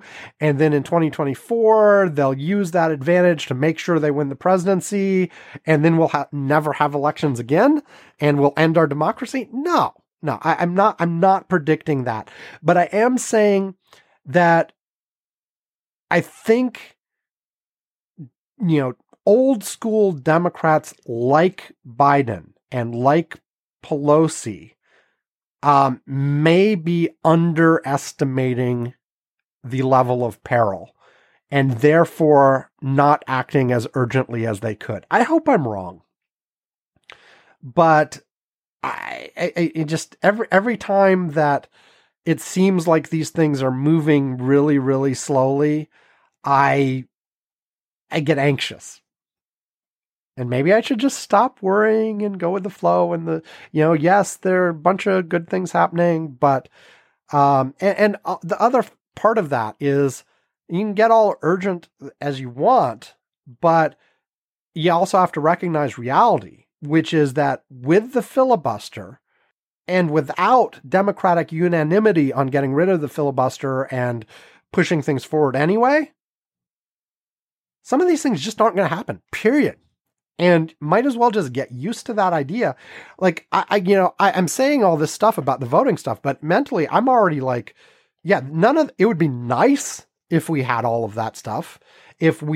Especially like of everything I listed, if I had to pick one, it's the anti-gerrymandering part of things. Make sure that all of the states in the union are mandated to do a nonpartisan, fair commission that, basically make partisan gerrymandering illegal and say you have to do it fairly. If there was one thing I could pick, it would be that. But I don't think that's going to happen. I don't think the stuff that's going to undo the voter suppression is going to happen. I don't think anything's going to happen to undo sort of political influence in election officials either. I think that, maybe it's not impossible, but given that you'd have to flip both Manchin and Sinema and have them do a carve out of the filibuster of some sort, it just seems really unlikely, even when, it seems like Manchin keeps teasing that, because he's produced his version of the voting bill and keeps implying that if he could get that, maybe he'd do something, but he'd still rather hold on to the idea that he can get 10 Republicans to agree too. And I think that's just a pipe dream. So I don't think this stuff is going to happen, but I still feel like I wish that I saw the Biden administration expressing some urgency on this beyond like, hey, let's give a speech and then we're done with it, which is kind of what I feel they've done so far. Again, maybe there's stuff going on behind the scenes that I can't see that's just not public yet. And maybe it'll burst into view sometime later this summer or early fall or something. But I feel like no. Yeah. Okay. I know I've talked about this and it's basically the same as it's been the last times we've talked about it. The new stuff was on voting. Is just Manchin once again, sort of, like I said, there was a statement where he might sometime maybe consider something slightly adjusting the filibuster in some specific cases. I'm not counting on anything. Anyway, that is it. And that is it for the serious stuff on the show. I will be having another break in just a second. And again, and as I've mentioned before, my son Alex and I will talk about whatever he wants to talk about, which is likely going to be his YouTube channel and video games and other sort of things that 11-year-olds like. So if you're into that, stay tuned. Alex would love it. I would love it. We'll have a little fun. But for the moment, you know the usual. You can get in touch with us on Facebook. It's facebook.com/curmudgeonscorner. You can email us. It's feedback@curmudgeons-corner.com. You can reach me on Twitter. I'm at Abulsme, ABULSME. My son Alex is on Twitter as well. It's WALEXMXELAW. So it's Alex Emsel, like his YouTube channel, but that was already taken on Twitter. So add a W at the beginning and end of it because his full name is, as I mentioned last week, I think his actual first name is William. So Alex Emsela is Alex M, and then Alex backwards. That's how you get Alex Emsela. And this adds a W at the beginning and end for William. Anyway, so he's on Twitter as well. Yvonne's on Twitter, but he's not here today. So why am I going to plug him? If you really like the show, you can find us on Patreon, patreon.com/curmudgeonscorner. Leave us a little tip. If you leave us, and for various amounts, you can get us mentioning you on the show, us ringing a bell, a postcard, a mug, blah, blah, blah, at $2 a month or more. Or if you talk to us a lot through any of those other methods, we'll invite you to our Curmudgeons Corner Slack, where all week long we're sharing links and talking about the news and other fun things. I normally have Yvonne list some of the things that we've been talking about on the Slack. I'm just going to skip that today. That's his thing. And, then, tell friends to watch. You can't watch us. This is all audio only. If you have friends that would like the show, tell them about it too. And that's sort of the fake end of the show. Stay tuned after this break, and Alex and I will talk a little bit more about whatever he wants to talk about for however long he wants to talk about it. Well, within reason, maybe. I don't know. And then we'll end the show again with the real end. But I understand if some of you will leave. But he would really appreciate it, and I would really appreciate it if you stay. So, after this... Do! This podcast is sponsored by AlexEmsela.com. Alex Emsela is great. It's on YouTube, and it has lots of fun videos. Alex Emsela is awesome and great. I love his videos, and they are obviously better than Curmudgeon's Corner. Well, they're funnier. They're more interesting. And frankly, he seems at least a little smarter than either of the hosts of Curmudgeon's Corner. Honestly, it's ridiculous how endlessly talented and phenomenal Alex Emsela is. That's how great his YouTube channel is. AlexEmsela.com. Yes. Do. Do. No. You just cut the connection and made it point in the wrong place. Rah. But isn't it omnidirectional? It's two directional. It's not omni. It's this way and Turn this on way. omnidirectional mode. You unplugged it.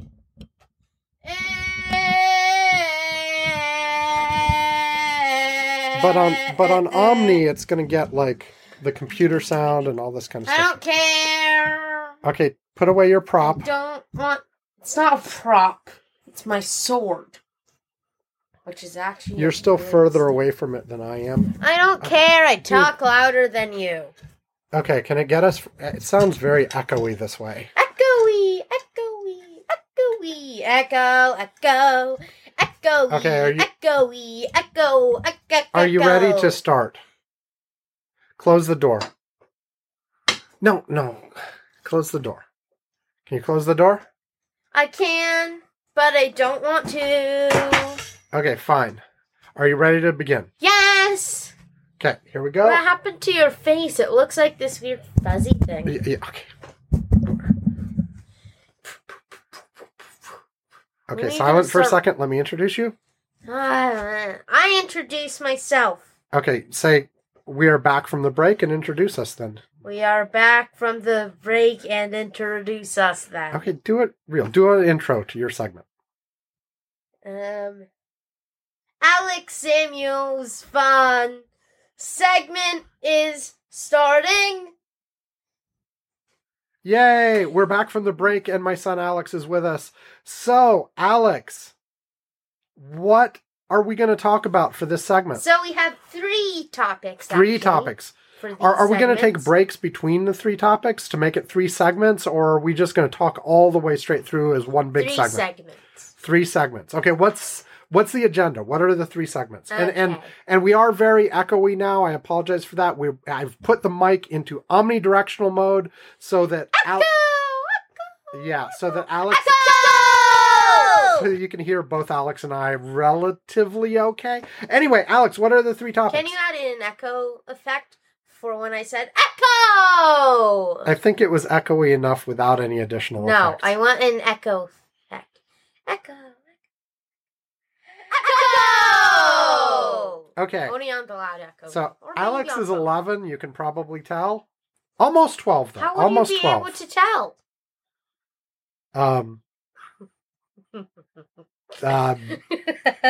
People will just know. Okay. How? What are the They 3 match topics it. going to be? What are these 3 segments going to be? And should we use the timer? No. I've been using the timer for my Actually- segments, but it's Oh, hit 0 wait a minute. and I've ignored it and kept going, so minute. they've all been longer than I Wait a minute. intended. I was going to suggest you use the one that's broken, but then I just realized that would mean the segment would never ever end. Yeah. Anyway, so the 3 topics are Yes. me. Meaning me? No, me. Oh, Not you. The topic Yes. is you. Yes. The letter U. No, it's me. Oh. Okay. Alex. Alex, It's okay. Alex. The topic is Alex. Rather self-centered of you, isn't it? Yes. Okay. That's topic 1. Yes. What's topic 2? Video games. Of course it is. Video games. And topic 3? How stupid you are. How stupid I am. Yes. Ah, okay. These seem like reasonable segments. Now, I expected the first topic to be your YouTube channel, not just you. Yeah, You're that's broadening. what it means. Oh, wait. It's not broadening it out to everything about you. So we can talk Yes. about your life and your hair and what you like about school and your favorite colors. None of that stuff. It's just really about your YouTube channel. We already talked about this multiple times off of the show. Oh. My favorite color is all colors. Okay. Yeah. And Talked about this.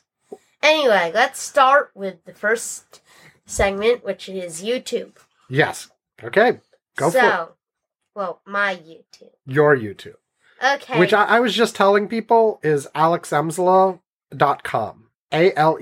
ALEXMXELA.com.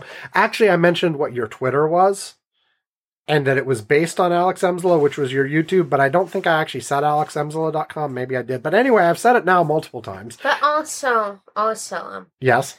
a problem that people searching for my channel might have, that you might have, is when you search it, it might try to autocorrect it to Alex Zella because it Like with a thinks you- space. Yeah, Alex space XELA, but it's... wait, no M? yeah, no M. Ah, it takes out... Because the M is next to the space key, Ah. so it gets confused sometimes. So you have to tell it you really do mean Alex Emsla. Yes. Now, that's if you search on YouTube for it. Yes. If you type in alexemsla.com, it will take you there. Yes. Okay. So what do you want to tell us about your channel? A very good announcement. Well, I lied in one of the videos. It's called 55. And it said if I got 55 subscribers, we'd get Alex Emsla merch. Oh, That did not happen. because we've got more than 55 subscribers. Yes. And there's no Alex Emsla merch yet. Yes. So, Alex Emsla merch is coming soon, Oh, is it now? which will include I really, really hate Curmudgeon's Corner mug. Oh, okay. Okay, that's fair. We talked about this. Yes, and we you did. Gave it to me. But that's boring. What's exciting is How are you doing on your quest to publish 365 videos in 2021? how many videos have I published so far? And you don't tell them my password. YouTube, where's YouTube? You know what? I'll check later. Okay, yeah, I think you're on pace for about half of that target, actually, if you keep up the pace you've been doing. And as soon Which as, is still very good, by the way. It's like a video every other day. And as soon as we're done with this part of the podcast, that means I get my Alex round, right? Or would this not take long enough? I don't know. Well, we're going to do all 3 of your segments, right? Yeah. So. And then we'll see what comes after that. So, what do you think is interesting about my channel? Well, what's the latest series you've been publishing parts of online? Like the newest episodes. Now, I will mention again, I've said this on the show before, but for listeners who are new to this, even though Alex is 11 right now, he's publishing videos that were recorded when he was 7. Yes. Hey, you remembered to say 7. Instead of Instead 6. I know, because I wasn't 6 anymore. he very recently published the videos that were recorded on his 7th birthday. So now he's 7. Yeah. Wait, not now. Oh, no, right, Back yeah. then. Back then you were 7, now you're 11, but almost 12. Yes. So. And 12 is almost 13, which is almost 15, which is almost 16, which means you'll be driving, like, tomorrow. Practically. Anyway, so your question was the most recent series you've been publishing. If somebody went to alexemsel.com right now, what would the most recent videos be and what's cool about them? Building time. Building time. Yes, exactly. Building You don't time. have a bow. Who will win and who will fall? Find out when we burn the wall. Building time. We copied Building Time off of something that was on Stampy. It's Stampy Long Nose, not Stampy Long Face or something, right? Stampy. Yes. He has got 2 channels. One of them's a nose and one of them's head, right? Yes. Stampy Long Nose and Stampy Long Head. But Stampy Long Nose is the one that has all the videos, right? All the main. That's his main channel, right? Anyway, Stampy Cat. Years ago now, probably around 2016, when the videos that Alex is posting now were recorded, had a series with iBallistic Squid called Building Time, where they would have building contests. And so we did a couple videos like that where Alex would build something and I would build something and on the same theme, and we'd judge who was best. Yes. And so the most recent ones were from that series. Yes. On the theme. Burrito Invasion. Right. Burrito Invasion. And I built something and Alex built something. And actually, for anybody listening, go to alexemsela.com, watch the videos.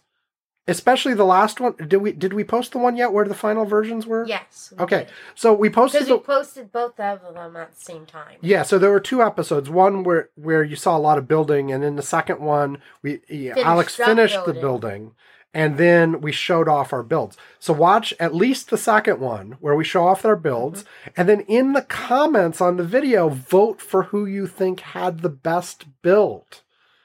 So we know who win. And suggest the next topic for a new Building Time. Except years later. We've already done that. Oh. I don't know what it was, but we've already done the next voting time.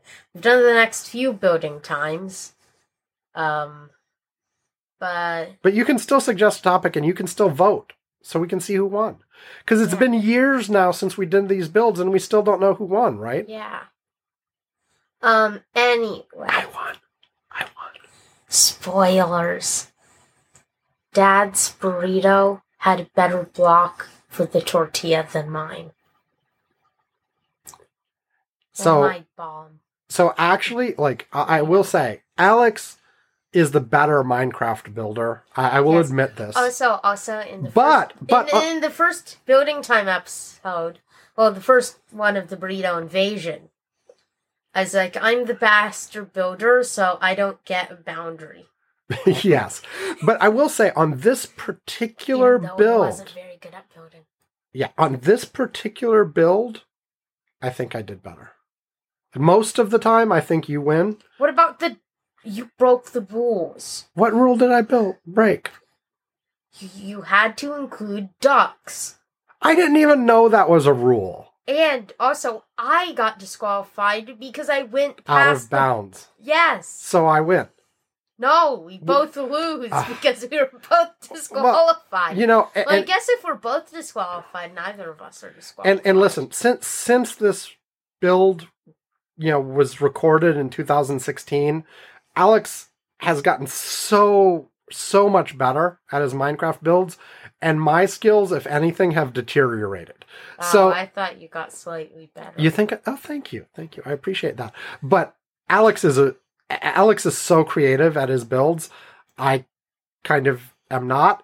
But on this particular build, from how many years ago was it? 2018, 19, no, 16, 17, 18, 19, 20. 5 years ago. These videos from 5 years ago. Almost 5 years ago. I think these were recorded in September. Yes. And it's the end of July right now. So just short of 5 years ago. Yes. On this particular build, I think I actually did do better than you. Also, back then, I had something very simple for when I built houses. What was that? Well, block for wall, different block for floor, different block for ceiling, and pyramid or flat roof. And Gotcha. that's it. Spoiler alert. Spoiler alert.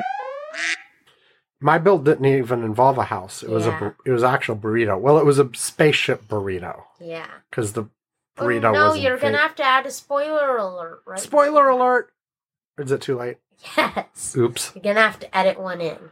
Oh, Or I am, in the form of lots of ducks quacking. quack quack.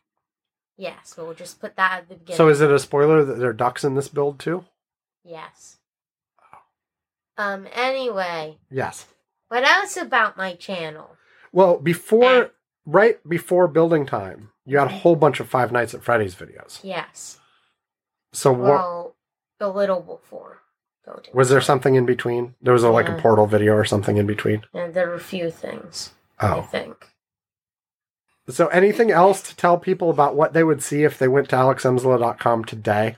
FNAF. FNAF. Well, that's what I just mentioned. So tell us about the FNAF videos. Spoiler alert! Spoiler alert! Spoiler alert!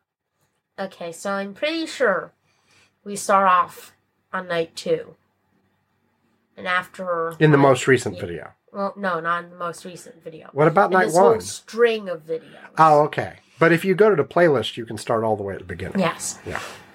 The 7 videos recorded in a row. So, first, we were stuck on night 2 for 10 episodes. And then, dun dun dun dun, night 3. Okay, then Yeah. we completed night 3 in 2 episodes. And then night 4 in 1 episode. And night 5 in 2 again. And then we got all the way to night 6. Which Or is the something. end. No, wait. Night 5 would be that. It's 5 nights at Freddy's. Yeah. So what's up with There are night 6? 2 bonus nights. Bonus nights. Now, for anybody who doesn't know, what's 5 Nights at Freddy's? I guess we should have told them what Minecraft is, too. Yeah, tell them. Wait, no, Mine- this isn't the video game segment. Oh, this is the... Yes, but it's yes. your channel segment. Yes, but we can't explain what the games are about until the video game Oh, okay. segment. So just what the videos are about. So what is the video about? The video is mostly about Videos. you jumping around the room, making me play a game I don't like. Yes. Yes. And then winning. And then winning. Yes. By the fact that you made me play. Yes. Yeah, so you win. Yes. Okay. What else? What else? Is there anything else about your channel you would like to highlight? Things you have planned? You're deciding what to highlight. I am? Yes. Be sure to watch Daddy Rex the Restaurant. Yes, that's our 3rd episode. That's our 3rd episode ever. And AKA Minecraft Meltdown 2. Yeah, and be sure to watch Teacher and Student. Is that what it's called? Math with Teacher and Math Student. with Teacher and Student. But I'm pretty sure I'm going to, What episode number was that? It isn't. Oh. Which is why, in a few years, once I actually get to it in order, I'm planning to re-upload it with a number. Gotcha. But right now, scroll back to... Privated, I think. Yeah, I don't know. But for now, scroll back to, when was it? September 2020? Yes. Scroll back to September 2020. You'll find, you go to the videos tab. You'll see the videos in order. Scroll back to September 2020. You'll find one called Math with Teacher and Student. Yes. Or Student and Teacher? Teacher and Student? Teacher and Student. Math with Teacher and Student. It's a video Alex made parodying something that actually happened in his Zoom classroom early on in it was 5th grade for Alex. And it was quite amusing. We actually shared it with the teacher. It kind of made fun of the teacher a little bit. And at first the teacher was like, but then she saw the humor in it and actually shared it with the entire class. Mm-hmm. And the class enjoyed it. So I'm awesome. There you go. That's what it means, right? Yeah, that's sure. What else, Apple Smay? I think that's enough for your channel, and we should take a break and come back and talk about video games. No, that's just because you hate my channel. I love your channel. Oh, no. No. Okay, stop. Okay. No. Okay, sit. Good boy. Sit. Okay, now, if we're going to continue this, no attacking Daddy. No assaulting the microphone. You and I need to remain approximately equidistant from the microphone, and you need to talk.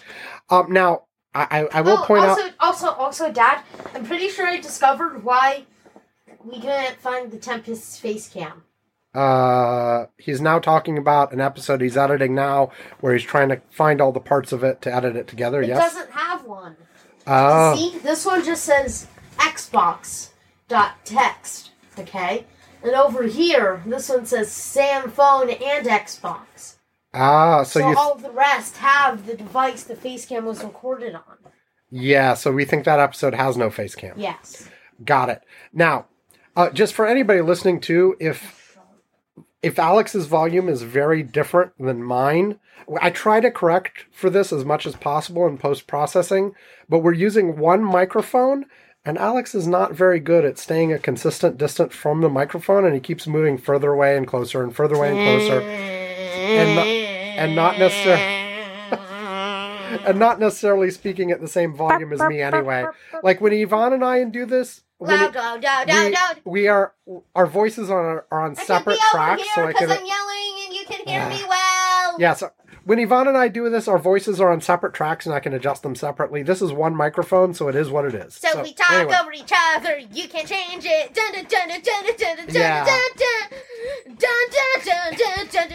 Yeah, when Yvonne and I talk over each other, I'm also sometimes able to separate it, so you can hear what both of us say separately, and make it come out and seem good, or pick one of us or whatever. Anyway, I can't do any of that in this setup. Yes. So, okay. Correct. Anything else to say about your YouTube channel before we move on to video games? It's awesome. Yeah. And also... Yeah? Episode 300 is very soon. Ooh. We're almost at episode 300. And that's only of the numbered episodes. There are a bunch of unnumbered things, too. Yeah, because someone forgot to add numbers for those episodes when they were recorded. Well, So and they're some of them counted. were live streams. Yeah. Don't talk about the live streams. We won't pay attention to the live streams until we reach them in order. And then we decide whether or not they're good to keep on my channel and edit. Well, the original is, original. The best you can get to the original would be moved to my second channel, and edited versions would be on my main channel, or I just get rid of all of those entirely because I can't mess with the face cam. Anyway, anything else about your channel before we take a break and come back and talk about video games? How many different times have I changed my icon? 3. Okay, what was the first one? Miley. Incorrect. It was me. What was the second one? Miley. Me with the sock. What was the third one? The sock's name was Miley. No. What was the third one? Miley. No, it was me and Miley. Oh, okay. What episode did we properly celebrate the 100 episode special? 101. Incorrect. 99. Incorrect. 100. Incorrect. The correct... Well, we did sing a little in episode 100, but the correct answer is never. Really? Yeah.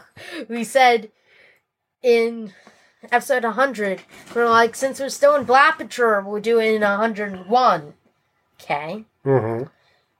And then we sung a little in that episode. About Episode 100. Yes. Episode 100. Episode 100. That was the song, right? Yes. Okay. Yeah. And then we said it would be 101. And then 101 wasn't it. Then we said we'd do it in 102, which was Faily Breaks. And it was called, like, Sorry Not 100 Episode Special or something. And then we never ended up doing it. That's a shame. Maybe we should record one tomorrow. Well, it will be a little late. We're already at, like, episode 2000. Yeah, or Episode something. 2000, episode 2000. Yeah, we're way behind on posting. Yeah. Alex is currently taking things from the second of 8 multi-terabyte hard drives that we have with videos recorded on them. So we've got 8 of these drives. They range from, I think the smallest one is 3 terabytes and the biggest one is 6 or maybe even 8 terabytes. We've sort of gotten bigger drives as we've gone on and they've become available for reasonable prices. And so we've got 8 of these hard drives full of his recorded videos. Alex Emsel, well, actually, we have more than that because some of them have died. Well, yeah, because Replace them. we've had to. Some of these the drives have been old enough that they've failed, and we've had to restore from backup. But everything from the first drive, the original Alex Emsela drive, has now been published. We're about halfway through the second drive. Yes. But we've got 8 drives full of stuff, so he's got years and years of content to publish. Also, I keep joking that by the time he catches up with the videos that have already been recorded by right now, he'll be my age. Yeah, but my original estimate was actually 19 years. But that was a few years ago. And now I've changed my estimate to be about 4 years. So Now, you're about to turn 12. You think you can fully catch up by the time you're 16? Yeah. Including any new videos you record? Yeah. But you think you're going to stick to, like you decide, like you were doing some live streams and publishing a few videos out of order, like new videos that you would publish right away, but you've now decided that Never you are to do that ever again. Yeah, you think you'll do all these in order. So, like, you've recorded some new videos in the last month, but you don't anticipate publishing those until you publish everything that was recorded before them. So it'll be years until those are published. Except Yeah. the 5th of July special, which we started putting on your channel. Yeah, I published several episodes of the 5th of July special on my YouTube channel. Yes. But anyway, next segment after this break.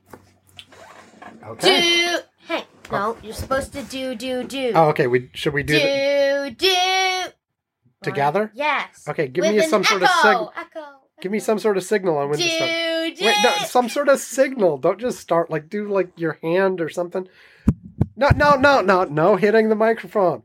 Okay, ready? Well, I'll do my hand. Ready? 3, 2, 1. Ow! That's not a do. Are we ready for this break or not? Signal in 3, 2, 1. Do. Do. My voice broke or something. That came out all wrong. Do.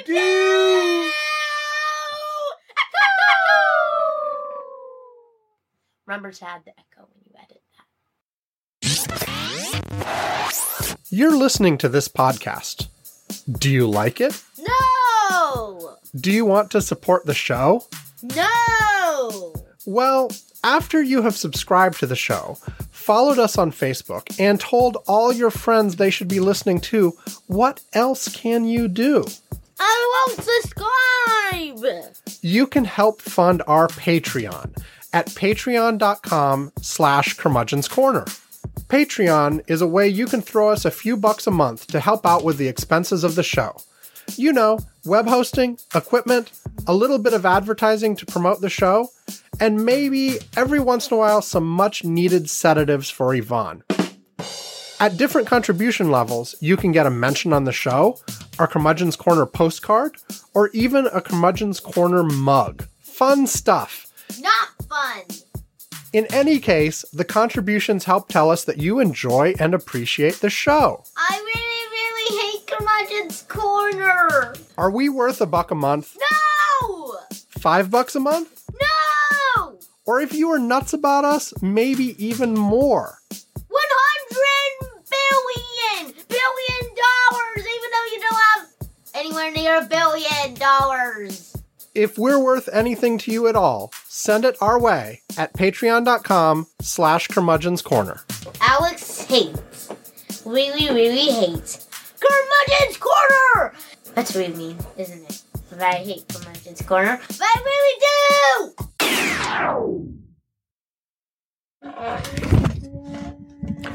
Okay, get back into position.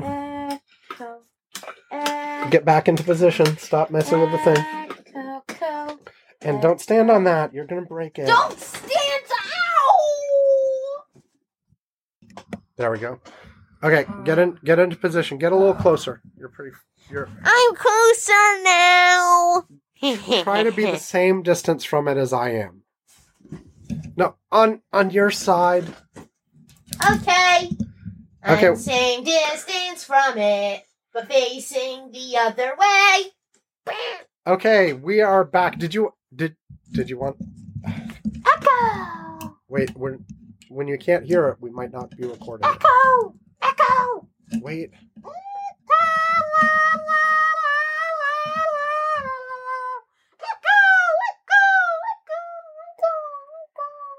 Okay, we are back, obviously.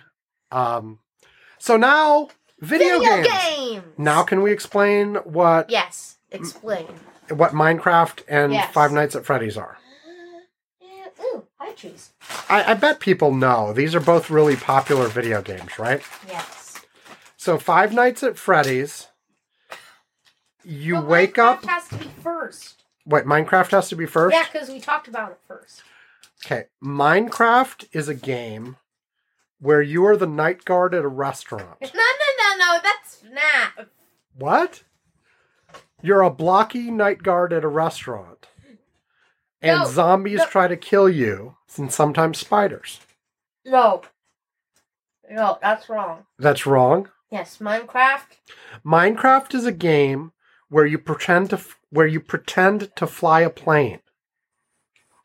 You can do that. And that's not what it's all about. What's it all about? I thought it was about slaying a dragon. And that's how you, complete the game. Come in closer. Now, Not that close. That's how you complete the game. That's how you complete the game. But if it's a sandbox game, what do you mean? Is there an end? Wait.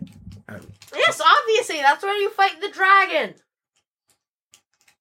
And the dragon is red and green. It's black and purple. It's black and purple. Mm-hmm. I thought it was all black.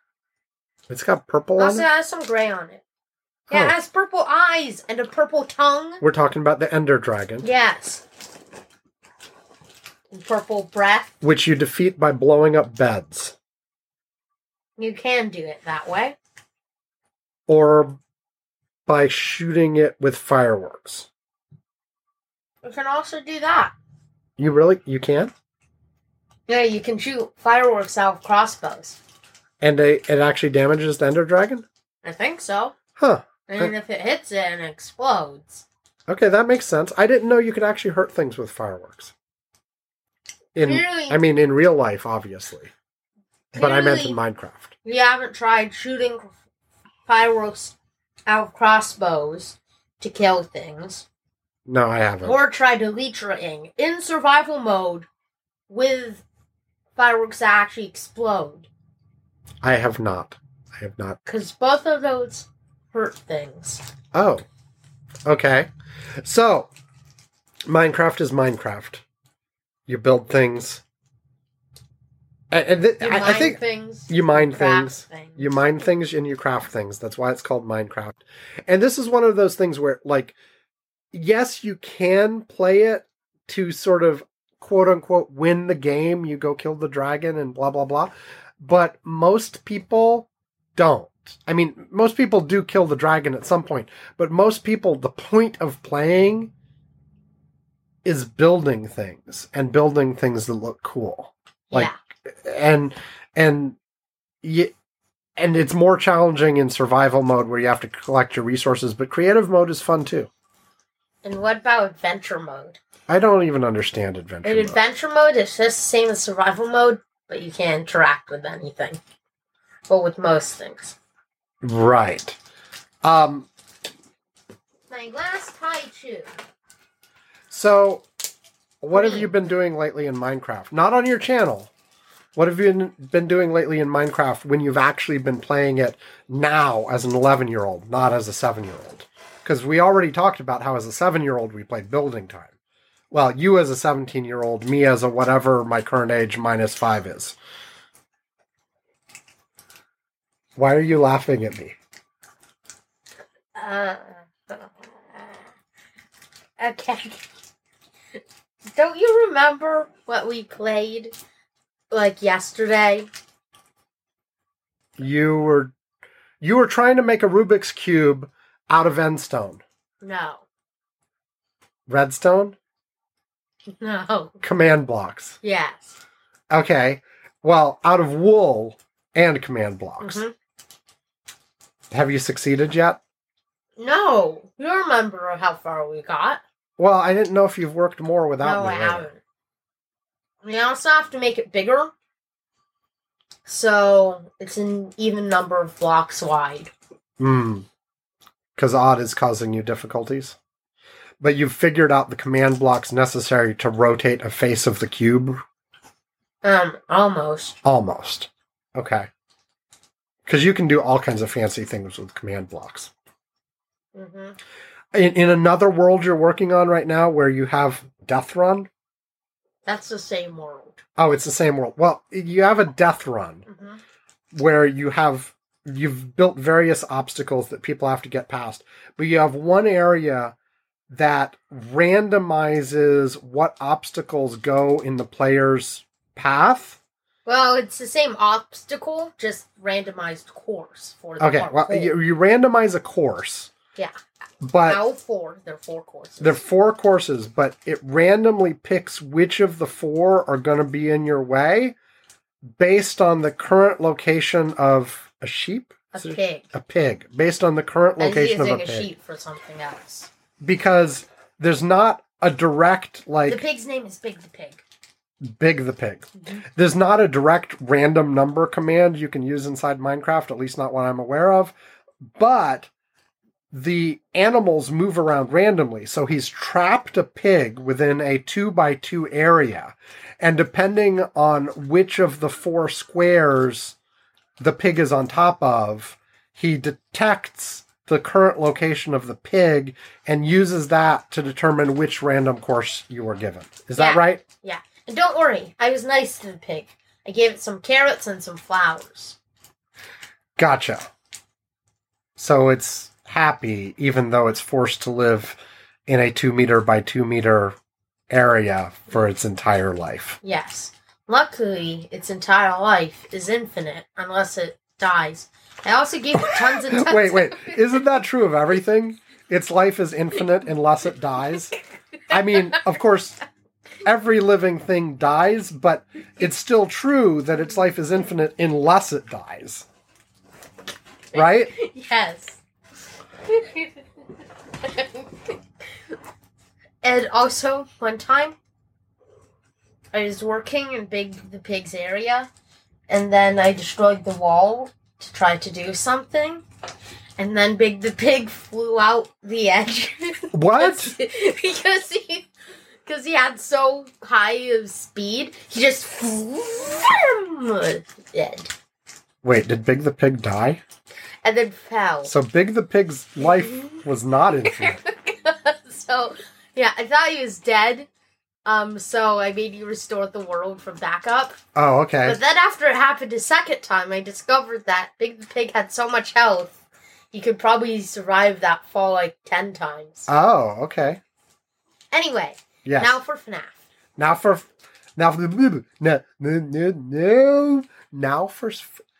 I can't even say. Now for Snap. Now for FNAF.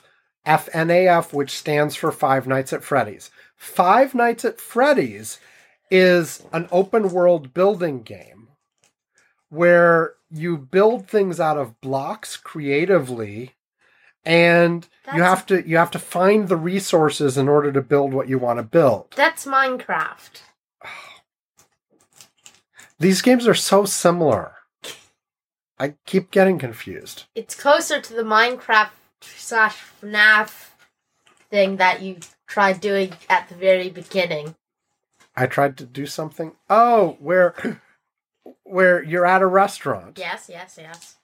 And you have to build the food out of blocks. No. No. That's not how you do it. What do you build the food out of? You don't! It's a VR game where you get the instructions and you have to pull the ingredients from one side and put them No, not quite. But there is a VR version of the game. Oh, yeah? Yeah. And you have to make it's pizza. Called FNAF VR. And you have to make pizza. No, you don't have to make pizza. But isn't it a pizzeria?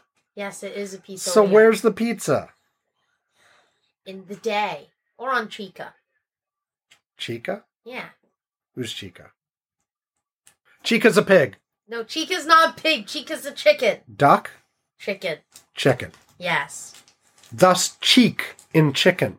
Yes. Except not the part of your face. Yes. But Animatronic chicken. animatronic chicken. Okay, what's going on? You're supposed to be explaining. I'm explaining? Yes! Well, I tried and you told me I was wrong. Try again. Keep on trying till you run out of cake. That's Portal. Yes, it's Portal. 2. No. 3. No, that doesn't exist. It really should. But Valve can't count to 3, I've heard. Yes. Yeah. Or they probably can. They just don't want to. But they did make that Portal construction bridge thing. Yeah, that's what Portal 3 is. Yeah. Portal Bridge Constructor. Right. That's Portal 3. Anyway, what is FNAF actually? FNAF is a game where you are stuck in a chair in a guard's office at a pizzeria that's based on Chuck E. Cheese, but not really, because unlike Chuck E. Cheese, at least I hope unlike Chuck E. Cheese, the animatronics try to kill you. Which last time I went to Chuck E. Cheese, the animatronics were a little bit creepy, but they did not try to kill me. Of course, I was only there in the daytime. Yes. So it might have been entirely different at night. And why are you actually at the pizzeria and why do you have to actually guard? Because it's nighttime and you want to make sure nobody steals the pizza? No, you want to make sure the animatronics don't die. Wait, why would the animatronics die? Because they might get hurt. By Because who? they're in free roaming mode. What if one just walked into the oven? Oh. Yeah, okay. And why are the animatronics trying to kill you? Because they think something's wrong that you're not in an animatronic suit? Yes. I got something right? Yes. Oh my. And then You aren't in an animatronic suit, so that's against the rules. oh, now So why they stuff you into one and in the process kill you. why does it kill me to get inside a stuffed animal suit?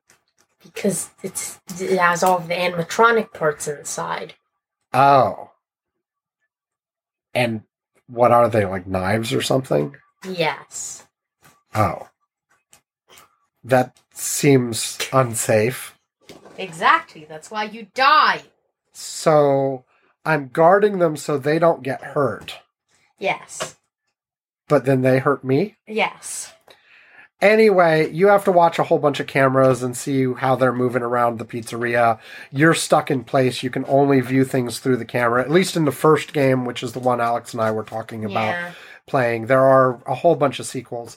FNAF 2. But FNAF then 3. Yeah, yes. FNAF 3, 4 4. doesn't even have a camera. Right. Anyway, you have to make sure, like, if they get into the room where you are, they'll jump scare you and kill you. And the goal of the game is to make it through 5 nights in this pizzeria without letting some the bonus nights. plus bonus nights without letting the animatronics kill you. Did I get it right? Yes. And why do you like this game? I find this game incredibly tedious and boring, to be honest. I mean, like, it doesn't help that I don't really understand. Like, there are all sorts of video and audio cues and strategies and blah, blah, blah, but it's just all over my head. Yes? Something I didn't mention is the cheese. I think the reason why we started completing night so fast was because that's the time when we started using the wiki. Yeah, the wiki that would give us strategies for getting through the nights. Yes. Now, I didn't really understand the strategies. They just said, do this, then this, then this, then this, and do it over and over again. And so I did. And most of the time I would still die, but eventually I would succeed following the strategy. And I think that's why we won. The first night or first 2 nights took us like many, many episodes to get past. The first night, because it was just, me stumbling around. The first night was completed halfway through the first episode. Oh, okay. And halfway through the second episode because we switched from my iPad to your phone because my iPad was dead.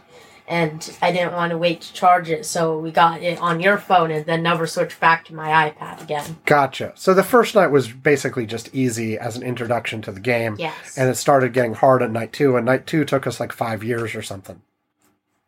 It took us like 6 months. Well, between when we recorded it and when we posted it was 5 years. Yeah.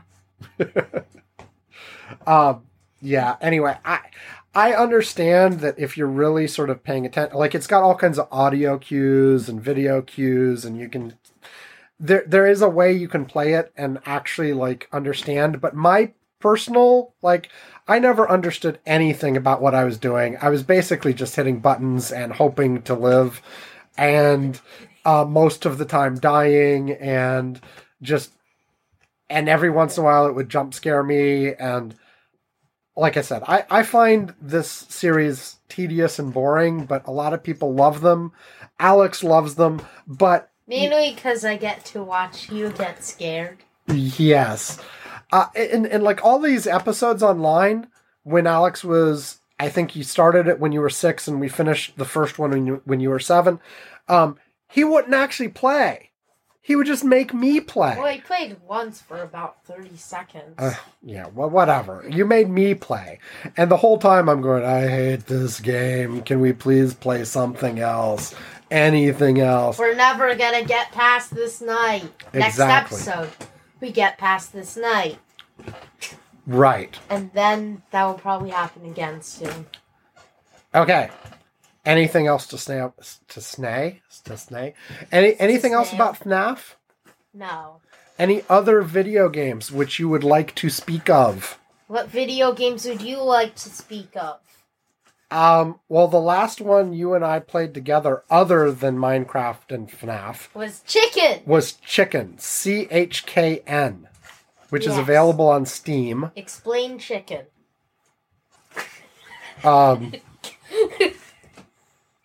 It's a VR game where you pretend to be an auto mechanic and you solve No. some mazes and puzzles. No. No? It's not quite it. It's not what? It's not quite it. Not quite it. What was I talking about? Some other game. Maybe it was. I think it might have been even a combination of two games. Yeah, probably. The one with the mouse, the VR game with the mouse. Yes. Moss. Moss, and the VR game where you pretend to be a mechanic. What's that one called? Job Simulator. Right? Yeah, you don't pretend to be a mechanic. You pretend to be all kinds of things. And one of them is a mechanic. Yes. Okay. Now, Chicken is a game where you construct creatures Mm-hmm. and you run around. I haven't figured out any point to it other than that. The main thing is you construct strange looking creatures and with they're other funny. creatures' body parts. With other creatures' body Yeah. parts. So, It's sort of like, a long time ago there was this game called Spore where you would evolve creatures and they would have a little adventure. Oh yeah, we need to continue our series on that. Yeah, and this is like Spore. There was a lot of hype about Spore when it first released because the whole notion was you started the game as like a single-celled organism, and by the end of the game, you were a spacefaring civilization, and you could design the creatures as they evolved through that process, and it all sounded really cool. But then once it launched, the execution wasn't what people expected, so lots of people were very disappointed in the game as it actually was released. And so it just kind of fizzled pretty fast. But, we've played a little bit of Spore. Yeah. Have we ever played the real game or only the Spore Constructor? We played the real game, didn't we? I don't know. Anyway, this sort of takes the creature construction part of Spore, but makes it a little blockier. Yeah, but not the starting as not being the creature. Yeah. Or traveling through space. None of that. None of that. It just has the creature construction part. And like in Spore, you get all the body parts that you can put together, but they're sort of smooth and whatever. This sort of has a blocky look to it, kind of like Minecraft, but not quite. So there are like different sizes of blocks, half blocks, eyes, wings, arms, horns, legs. Yeah, so you tails. can basically you construct these strange looking creatures and you can walk them around a little mini world, and you can have them fight each other. You can I don't know. How mini is the world anyway?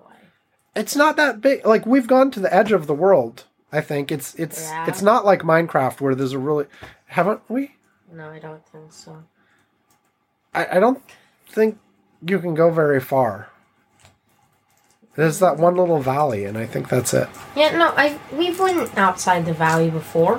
We have? Yeah. Oh. Okay. Is there any point to going anywhere? Yeah, to get new creature parts. Because only some creatures spawn in the valley. Oh. You have to go further away for, like, mechanical dinos. Oh. Okay. Anyway, so that's the only one I had in mind. And also, different body parts give you different abilities. Like lasers. Yes, and fire breath. You get a laser if you add a stomach. No, you get a laser if you add a dinosaur eye. Oh. Obviously, it's a robot dinosaur. Because real dinosaurs didn't have laser eyes? Yeah, and those don't exist in this game. Because we all know that birds don't have laser eyes. And birds are not really dinosaurs. And the only kind of bird that is actually in the game is the chicken.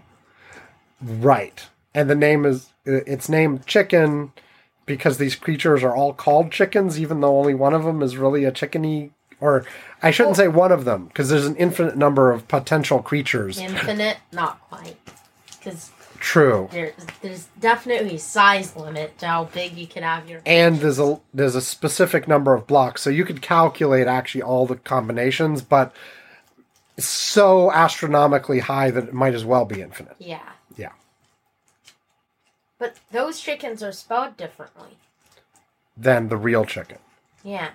Yeah, CHKN. Yeah, the chicken parts are spelled the same way a normal chicken would be. But the creatures are spelled chicken instead of chicken. Gotcha. Okay, anything else about chicken? No. Have we done it? Except Yes. Crab shell. What about crab shell? Well, I was building a dragon, okay? And I decided to have an armored version of the dragon.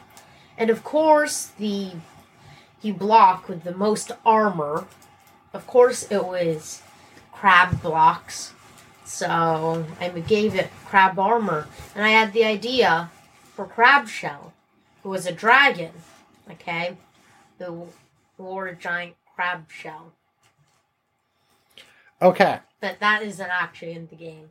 Can we at this point end the segment on video games and start the segment on why I am stupid? Yes. Okay.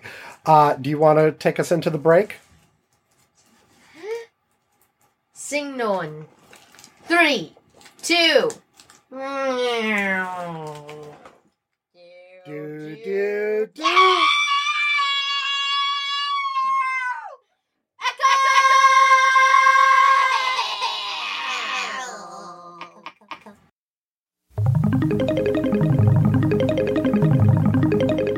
No, it's not the beginning of the show again. We're just taking a little time to credit the artist responsible for the music we use at the beginning and end of the show. What you are listening to right now is The O of Pleasure by Ray Lynch.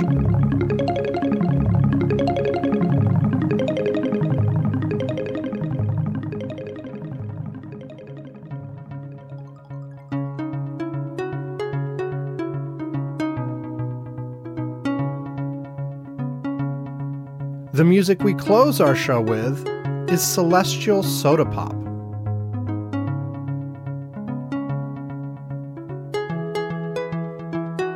Both of these songs are from Deep Breakfast. Now platinum, Deep Breakfast was the first independently released album ever to be certified gold by the RIAA. Ray Lynch's other albums are The Sky of Mind,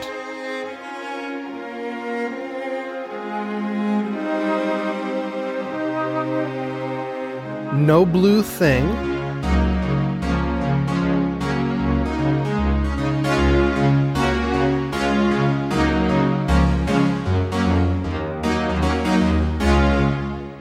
Nothing Above My Shoulders But the Evening,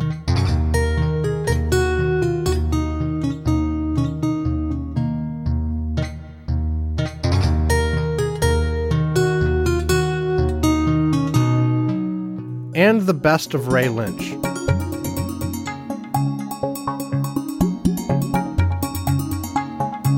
You can check out Ray Lynch or buy his music at raylynch.com, iTunes, Amazon, or anywhere you usually find music.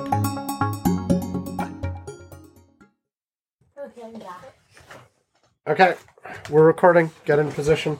Okay, I'm in position. Oh no. Okay. Okay, you ready to start? Yes. Are you going to take us back out of the break, or should I?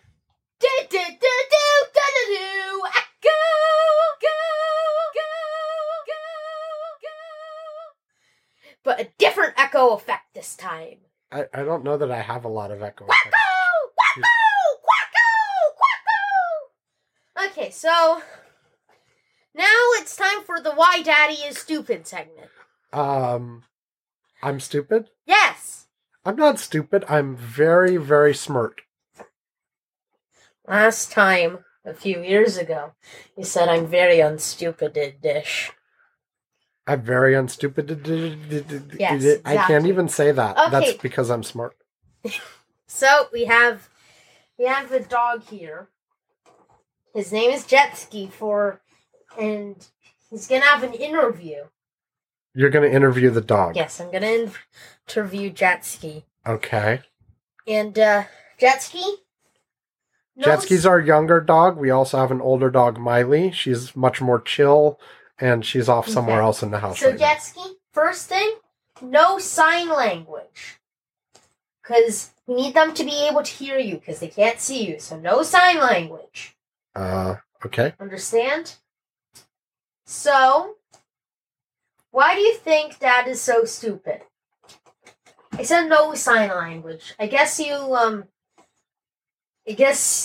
don't really understand that I'm saying no to sign language.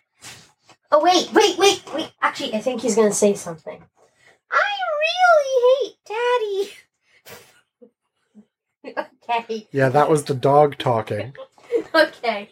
You hate Daddy, okay? I understand that you hate Daddy. That's not the question. Well, I hate him because he is stupid. Okay. Gus is stupid. Mommy is stupid too. But I don't hate her. Okay. Why do you think Daddy is so stupid? Because he has a terrible memory. So he forgot everything he learned in school. Okay. Jetski, you can have your treat. So that's what Jetski says. Yeah. What do you say to that, Abusme? I remember everything that ever happened. Not just in my life, but to the beginning of time. Yeah, not really. I can't even remember what happened 10 minutes ago. I have such a bad memory. Like, I have to rely on, like, written notes and pictures and everything. If something happens to me and I am not, memorializing it in some way, I have a really difficult time remembering all but the most general details of it. Like, and I'm really bad with people's names. I'm bad with lists. Like, if somebody, like, one of the recurring things is like, Alex or my wife or somebody will send me out to, like, get food or something. There is no way, like, if they tell me a list of 3 things they want from the store, that I can possibly remember it by the time I get there. No way. So I have them text it to me or something, because I know, like, you can say, get milk, cheese, and what's a third thing you could get at a store? Eggs. Get milk, cheese, and what's a third thing you could get at the store? Eggs. Oh, eggs. See, like, I actually did remember eggs that time. Yes, you did. But, like, if you actually sent me to the store, I would have difficulty remembering that I was there for milk, cheese, and eggs. I might actually be able to remember something that simple, but anything even slightly more complicated, add a 4th or 5th item, or make one of the things, like, instead of just saying eggs, I want the grade A white large eggs, I'm done. I cannot remember that. But also just things like, if you ask, like, I mentioned being bad at names. But it's also, like, just people. Yeah, you like, are very bad at names. like, if you ask me, like, You call Jetski Alex and Alex Jetski. Yes, I do that all the time. I cannot even remember the names of the people in my own family. I get them wrong all the time. But beyond that, like, at work, okay, there's a set of people I work with, and I could kind of tell you who I work with today. But but this turnover at work, if you asked me who are the people I worked with last year or the year before, You'd have no idea. I might be able to remember some of the ones who were there then and are still there now, but, like, there were a couple people that left the team last year. I struggle to remember their names or their faces or even what they did. I can pull up some of that in my head, but if you ask me like 5 years ago or 10 years ago or further, I don't know. Like I'll be able to pull out a few names of people that I interacted with a lot, you know. So, dude, come back. I was just getting someone else for another interview. Okay, Left, another interview. Okay, go ahead. Okay. So, why do you think Dad is so stupid? I don't think Dad is stupid at all. I think he has a very Leave! special mind. Leave! A very Leave! Okay, that interviewee was rejected because she tried to say I wasn't stupid. That was my daughter Amy, by the way. So I was just saying, like, you know, if you were talking about like people I worked with many years ago. Okay. Focus. Focus on the conversation. We have another person. Anyway, like I can remember like the 2 or 3 people I worked with the most at most of my previous jobs. But if you get sort of further out from that central circle, I would remember if you reminded me, but I'd have a really hard time bringing it to mind. And like ask me for people from, yeah, and I guess the same thing is true of college, high school, whatever. I remember the sort of most critical names. Like I feel like my mental capacity is for my maybe 3 or 4 names from any given time. I don't know. Beyond that, it gets hazy for me. I mean, if you pushed me, I could probably do a little further, but it's harder to bring to mind. Anyway, enough. No, okay. Okay, enough about my memory. Why else am I stupid? Well, I think you're stupid because you're under arrest! No.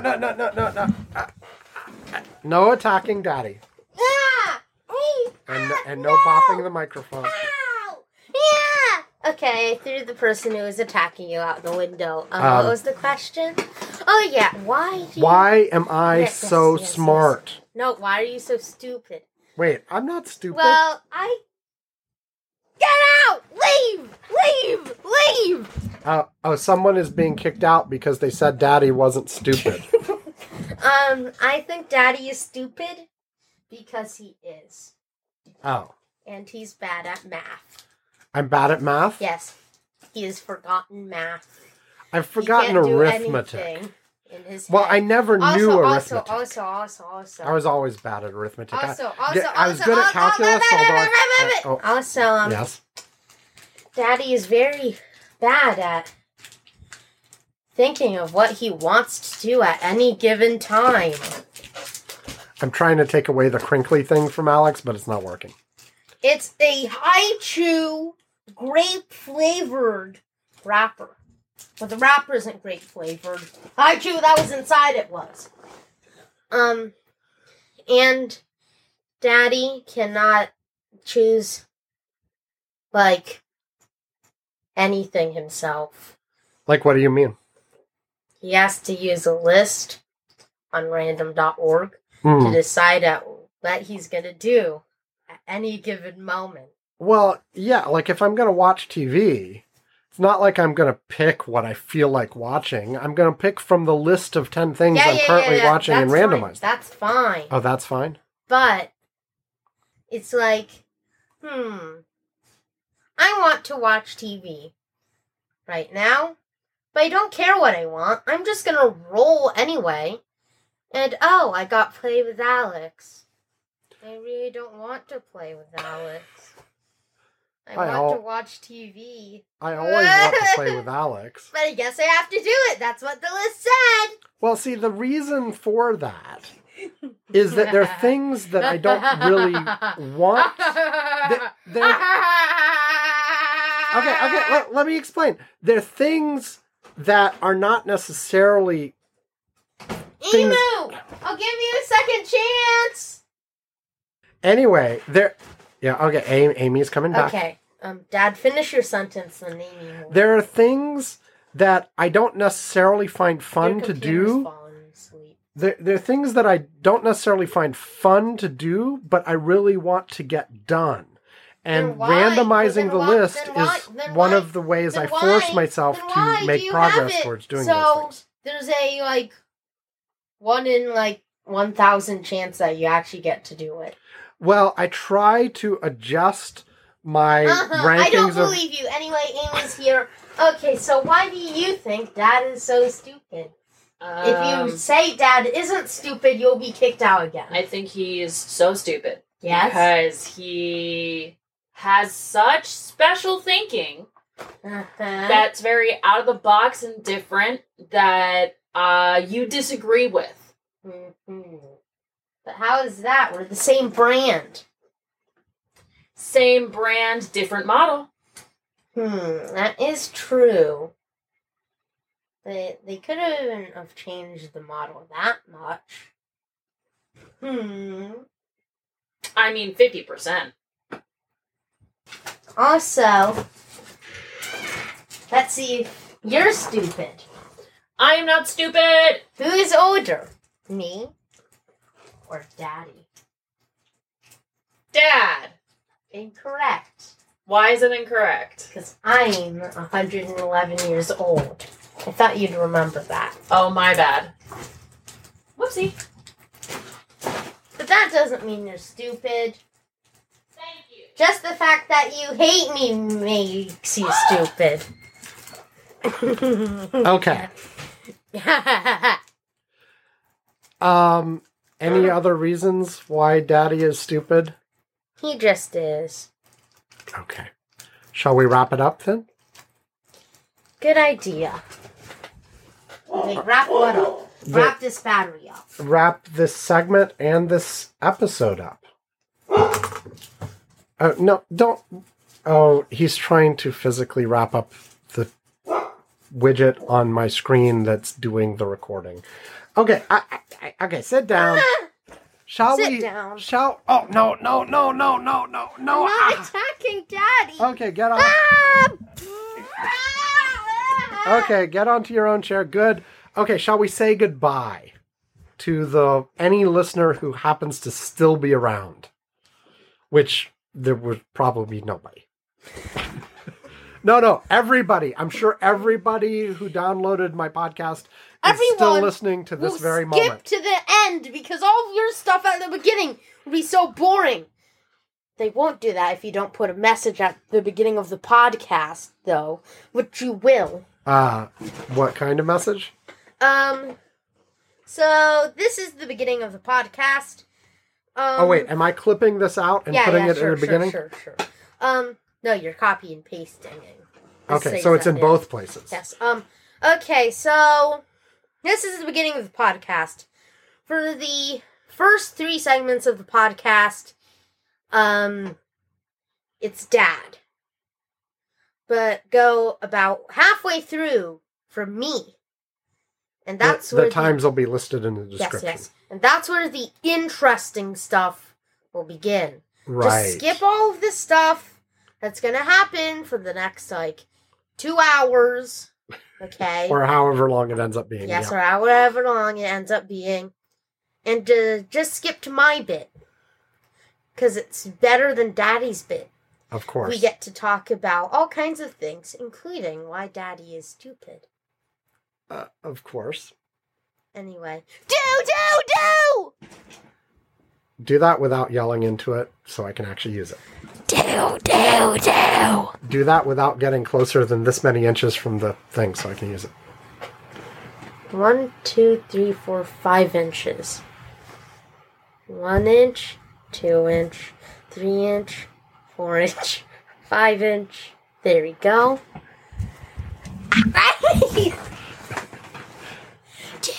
Do. Oh, okay. A little. Echo. Okay. Do. Echo. What? Do a nice. Do. Do a nice clean do. Do. More like the do-do-dos we usually use.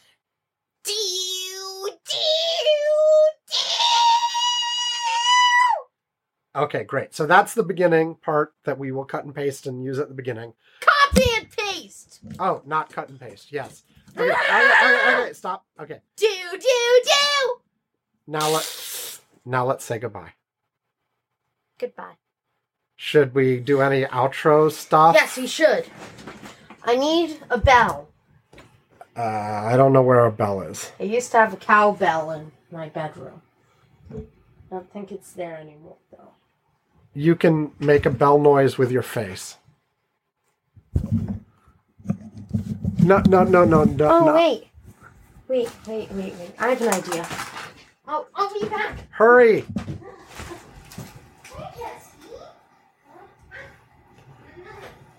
And thus we try to wrap up. I said all the usual stuff about how to contact... move this microphone again. I said all the usual stuff about how to contact us at the end of the last segment, so I won't repeat it all. I will mention, again, that my son Alex's YouTube channel can be found at alexemsela.com. ALEXMXELA.com. You can go there. If you've gotten this far, you need to subscribe to the channel. Please subscribe to the channel, click the little bell icon, all that kind of stuff so you get notified when there are new episodes.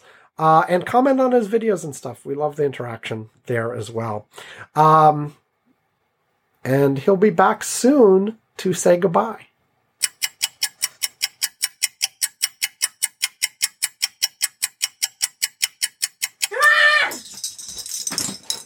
Oh, Alex found a bell, sort a of. Christmas tree. Oh, okay. I took 2 others, but those were purple, and those are from another day. Okay, so let's say goodbye properly. Daddy! Do nothing! Alex! That wasn't nothing, Jetski, and you're not Daddy. Okay, go ahead. Daddy! Do the nothing! Alex! Do the cha-cha-cha! Alex! Do the ring-ring-ring! And the goodbye for real! Starts now! You have to stop breathing. You have to stop moving. Okay, here I go. You have to stop thinking. Okay, Daddy do the cha-cha-cha. Alex do the everything else. I can breathe now? Yes. Okay. Daddy do the cha-cha-cha. Cha-cha-cha. Oh, wait. Alex do the... Wait, what? No, Daddy do the cha-cha-cha. Alex do the ring-ring-ring and the goodbye for real. Starts now. Cha-cha-cha. Ring-ring-ring. Goodbye for real. And I'm doing a pose, but you've seen it before if you've looked at my videos. At some of my older videos, too. Is that the end? No. Now y'all say, goodbye, quack echo, quack echo, quack echo, quack echo, quack echo,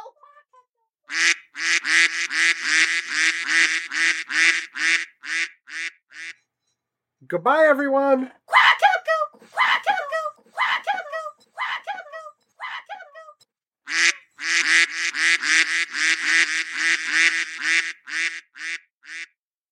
Remember to add quacks and echoes. Both combined.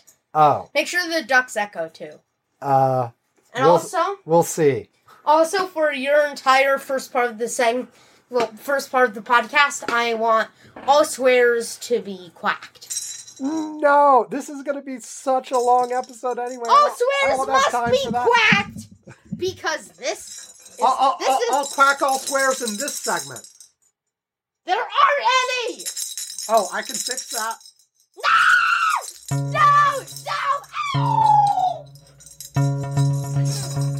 Goodbye for real.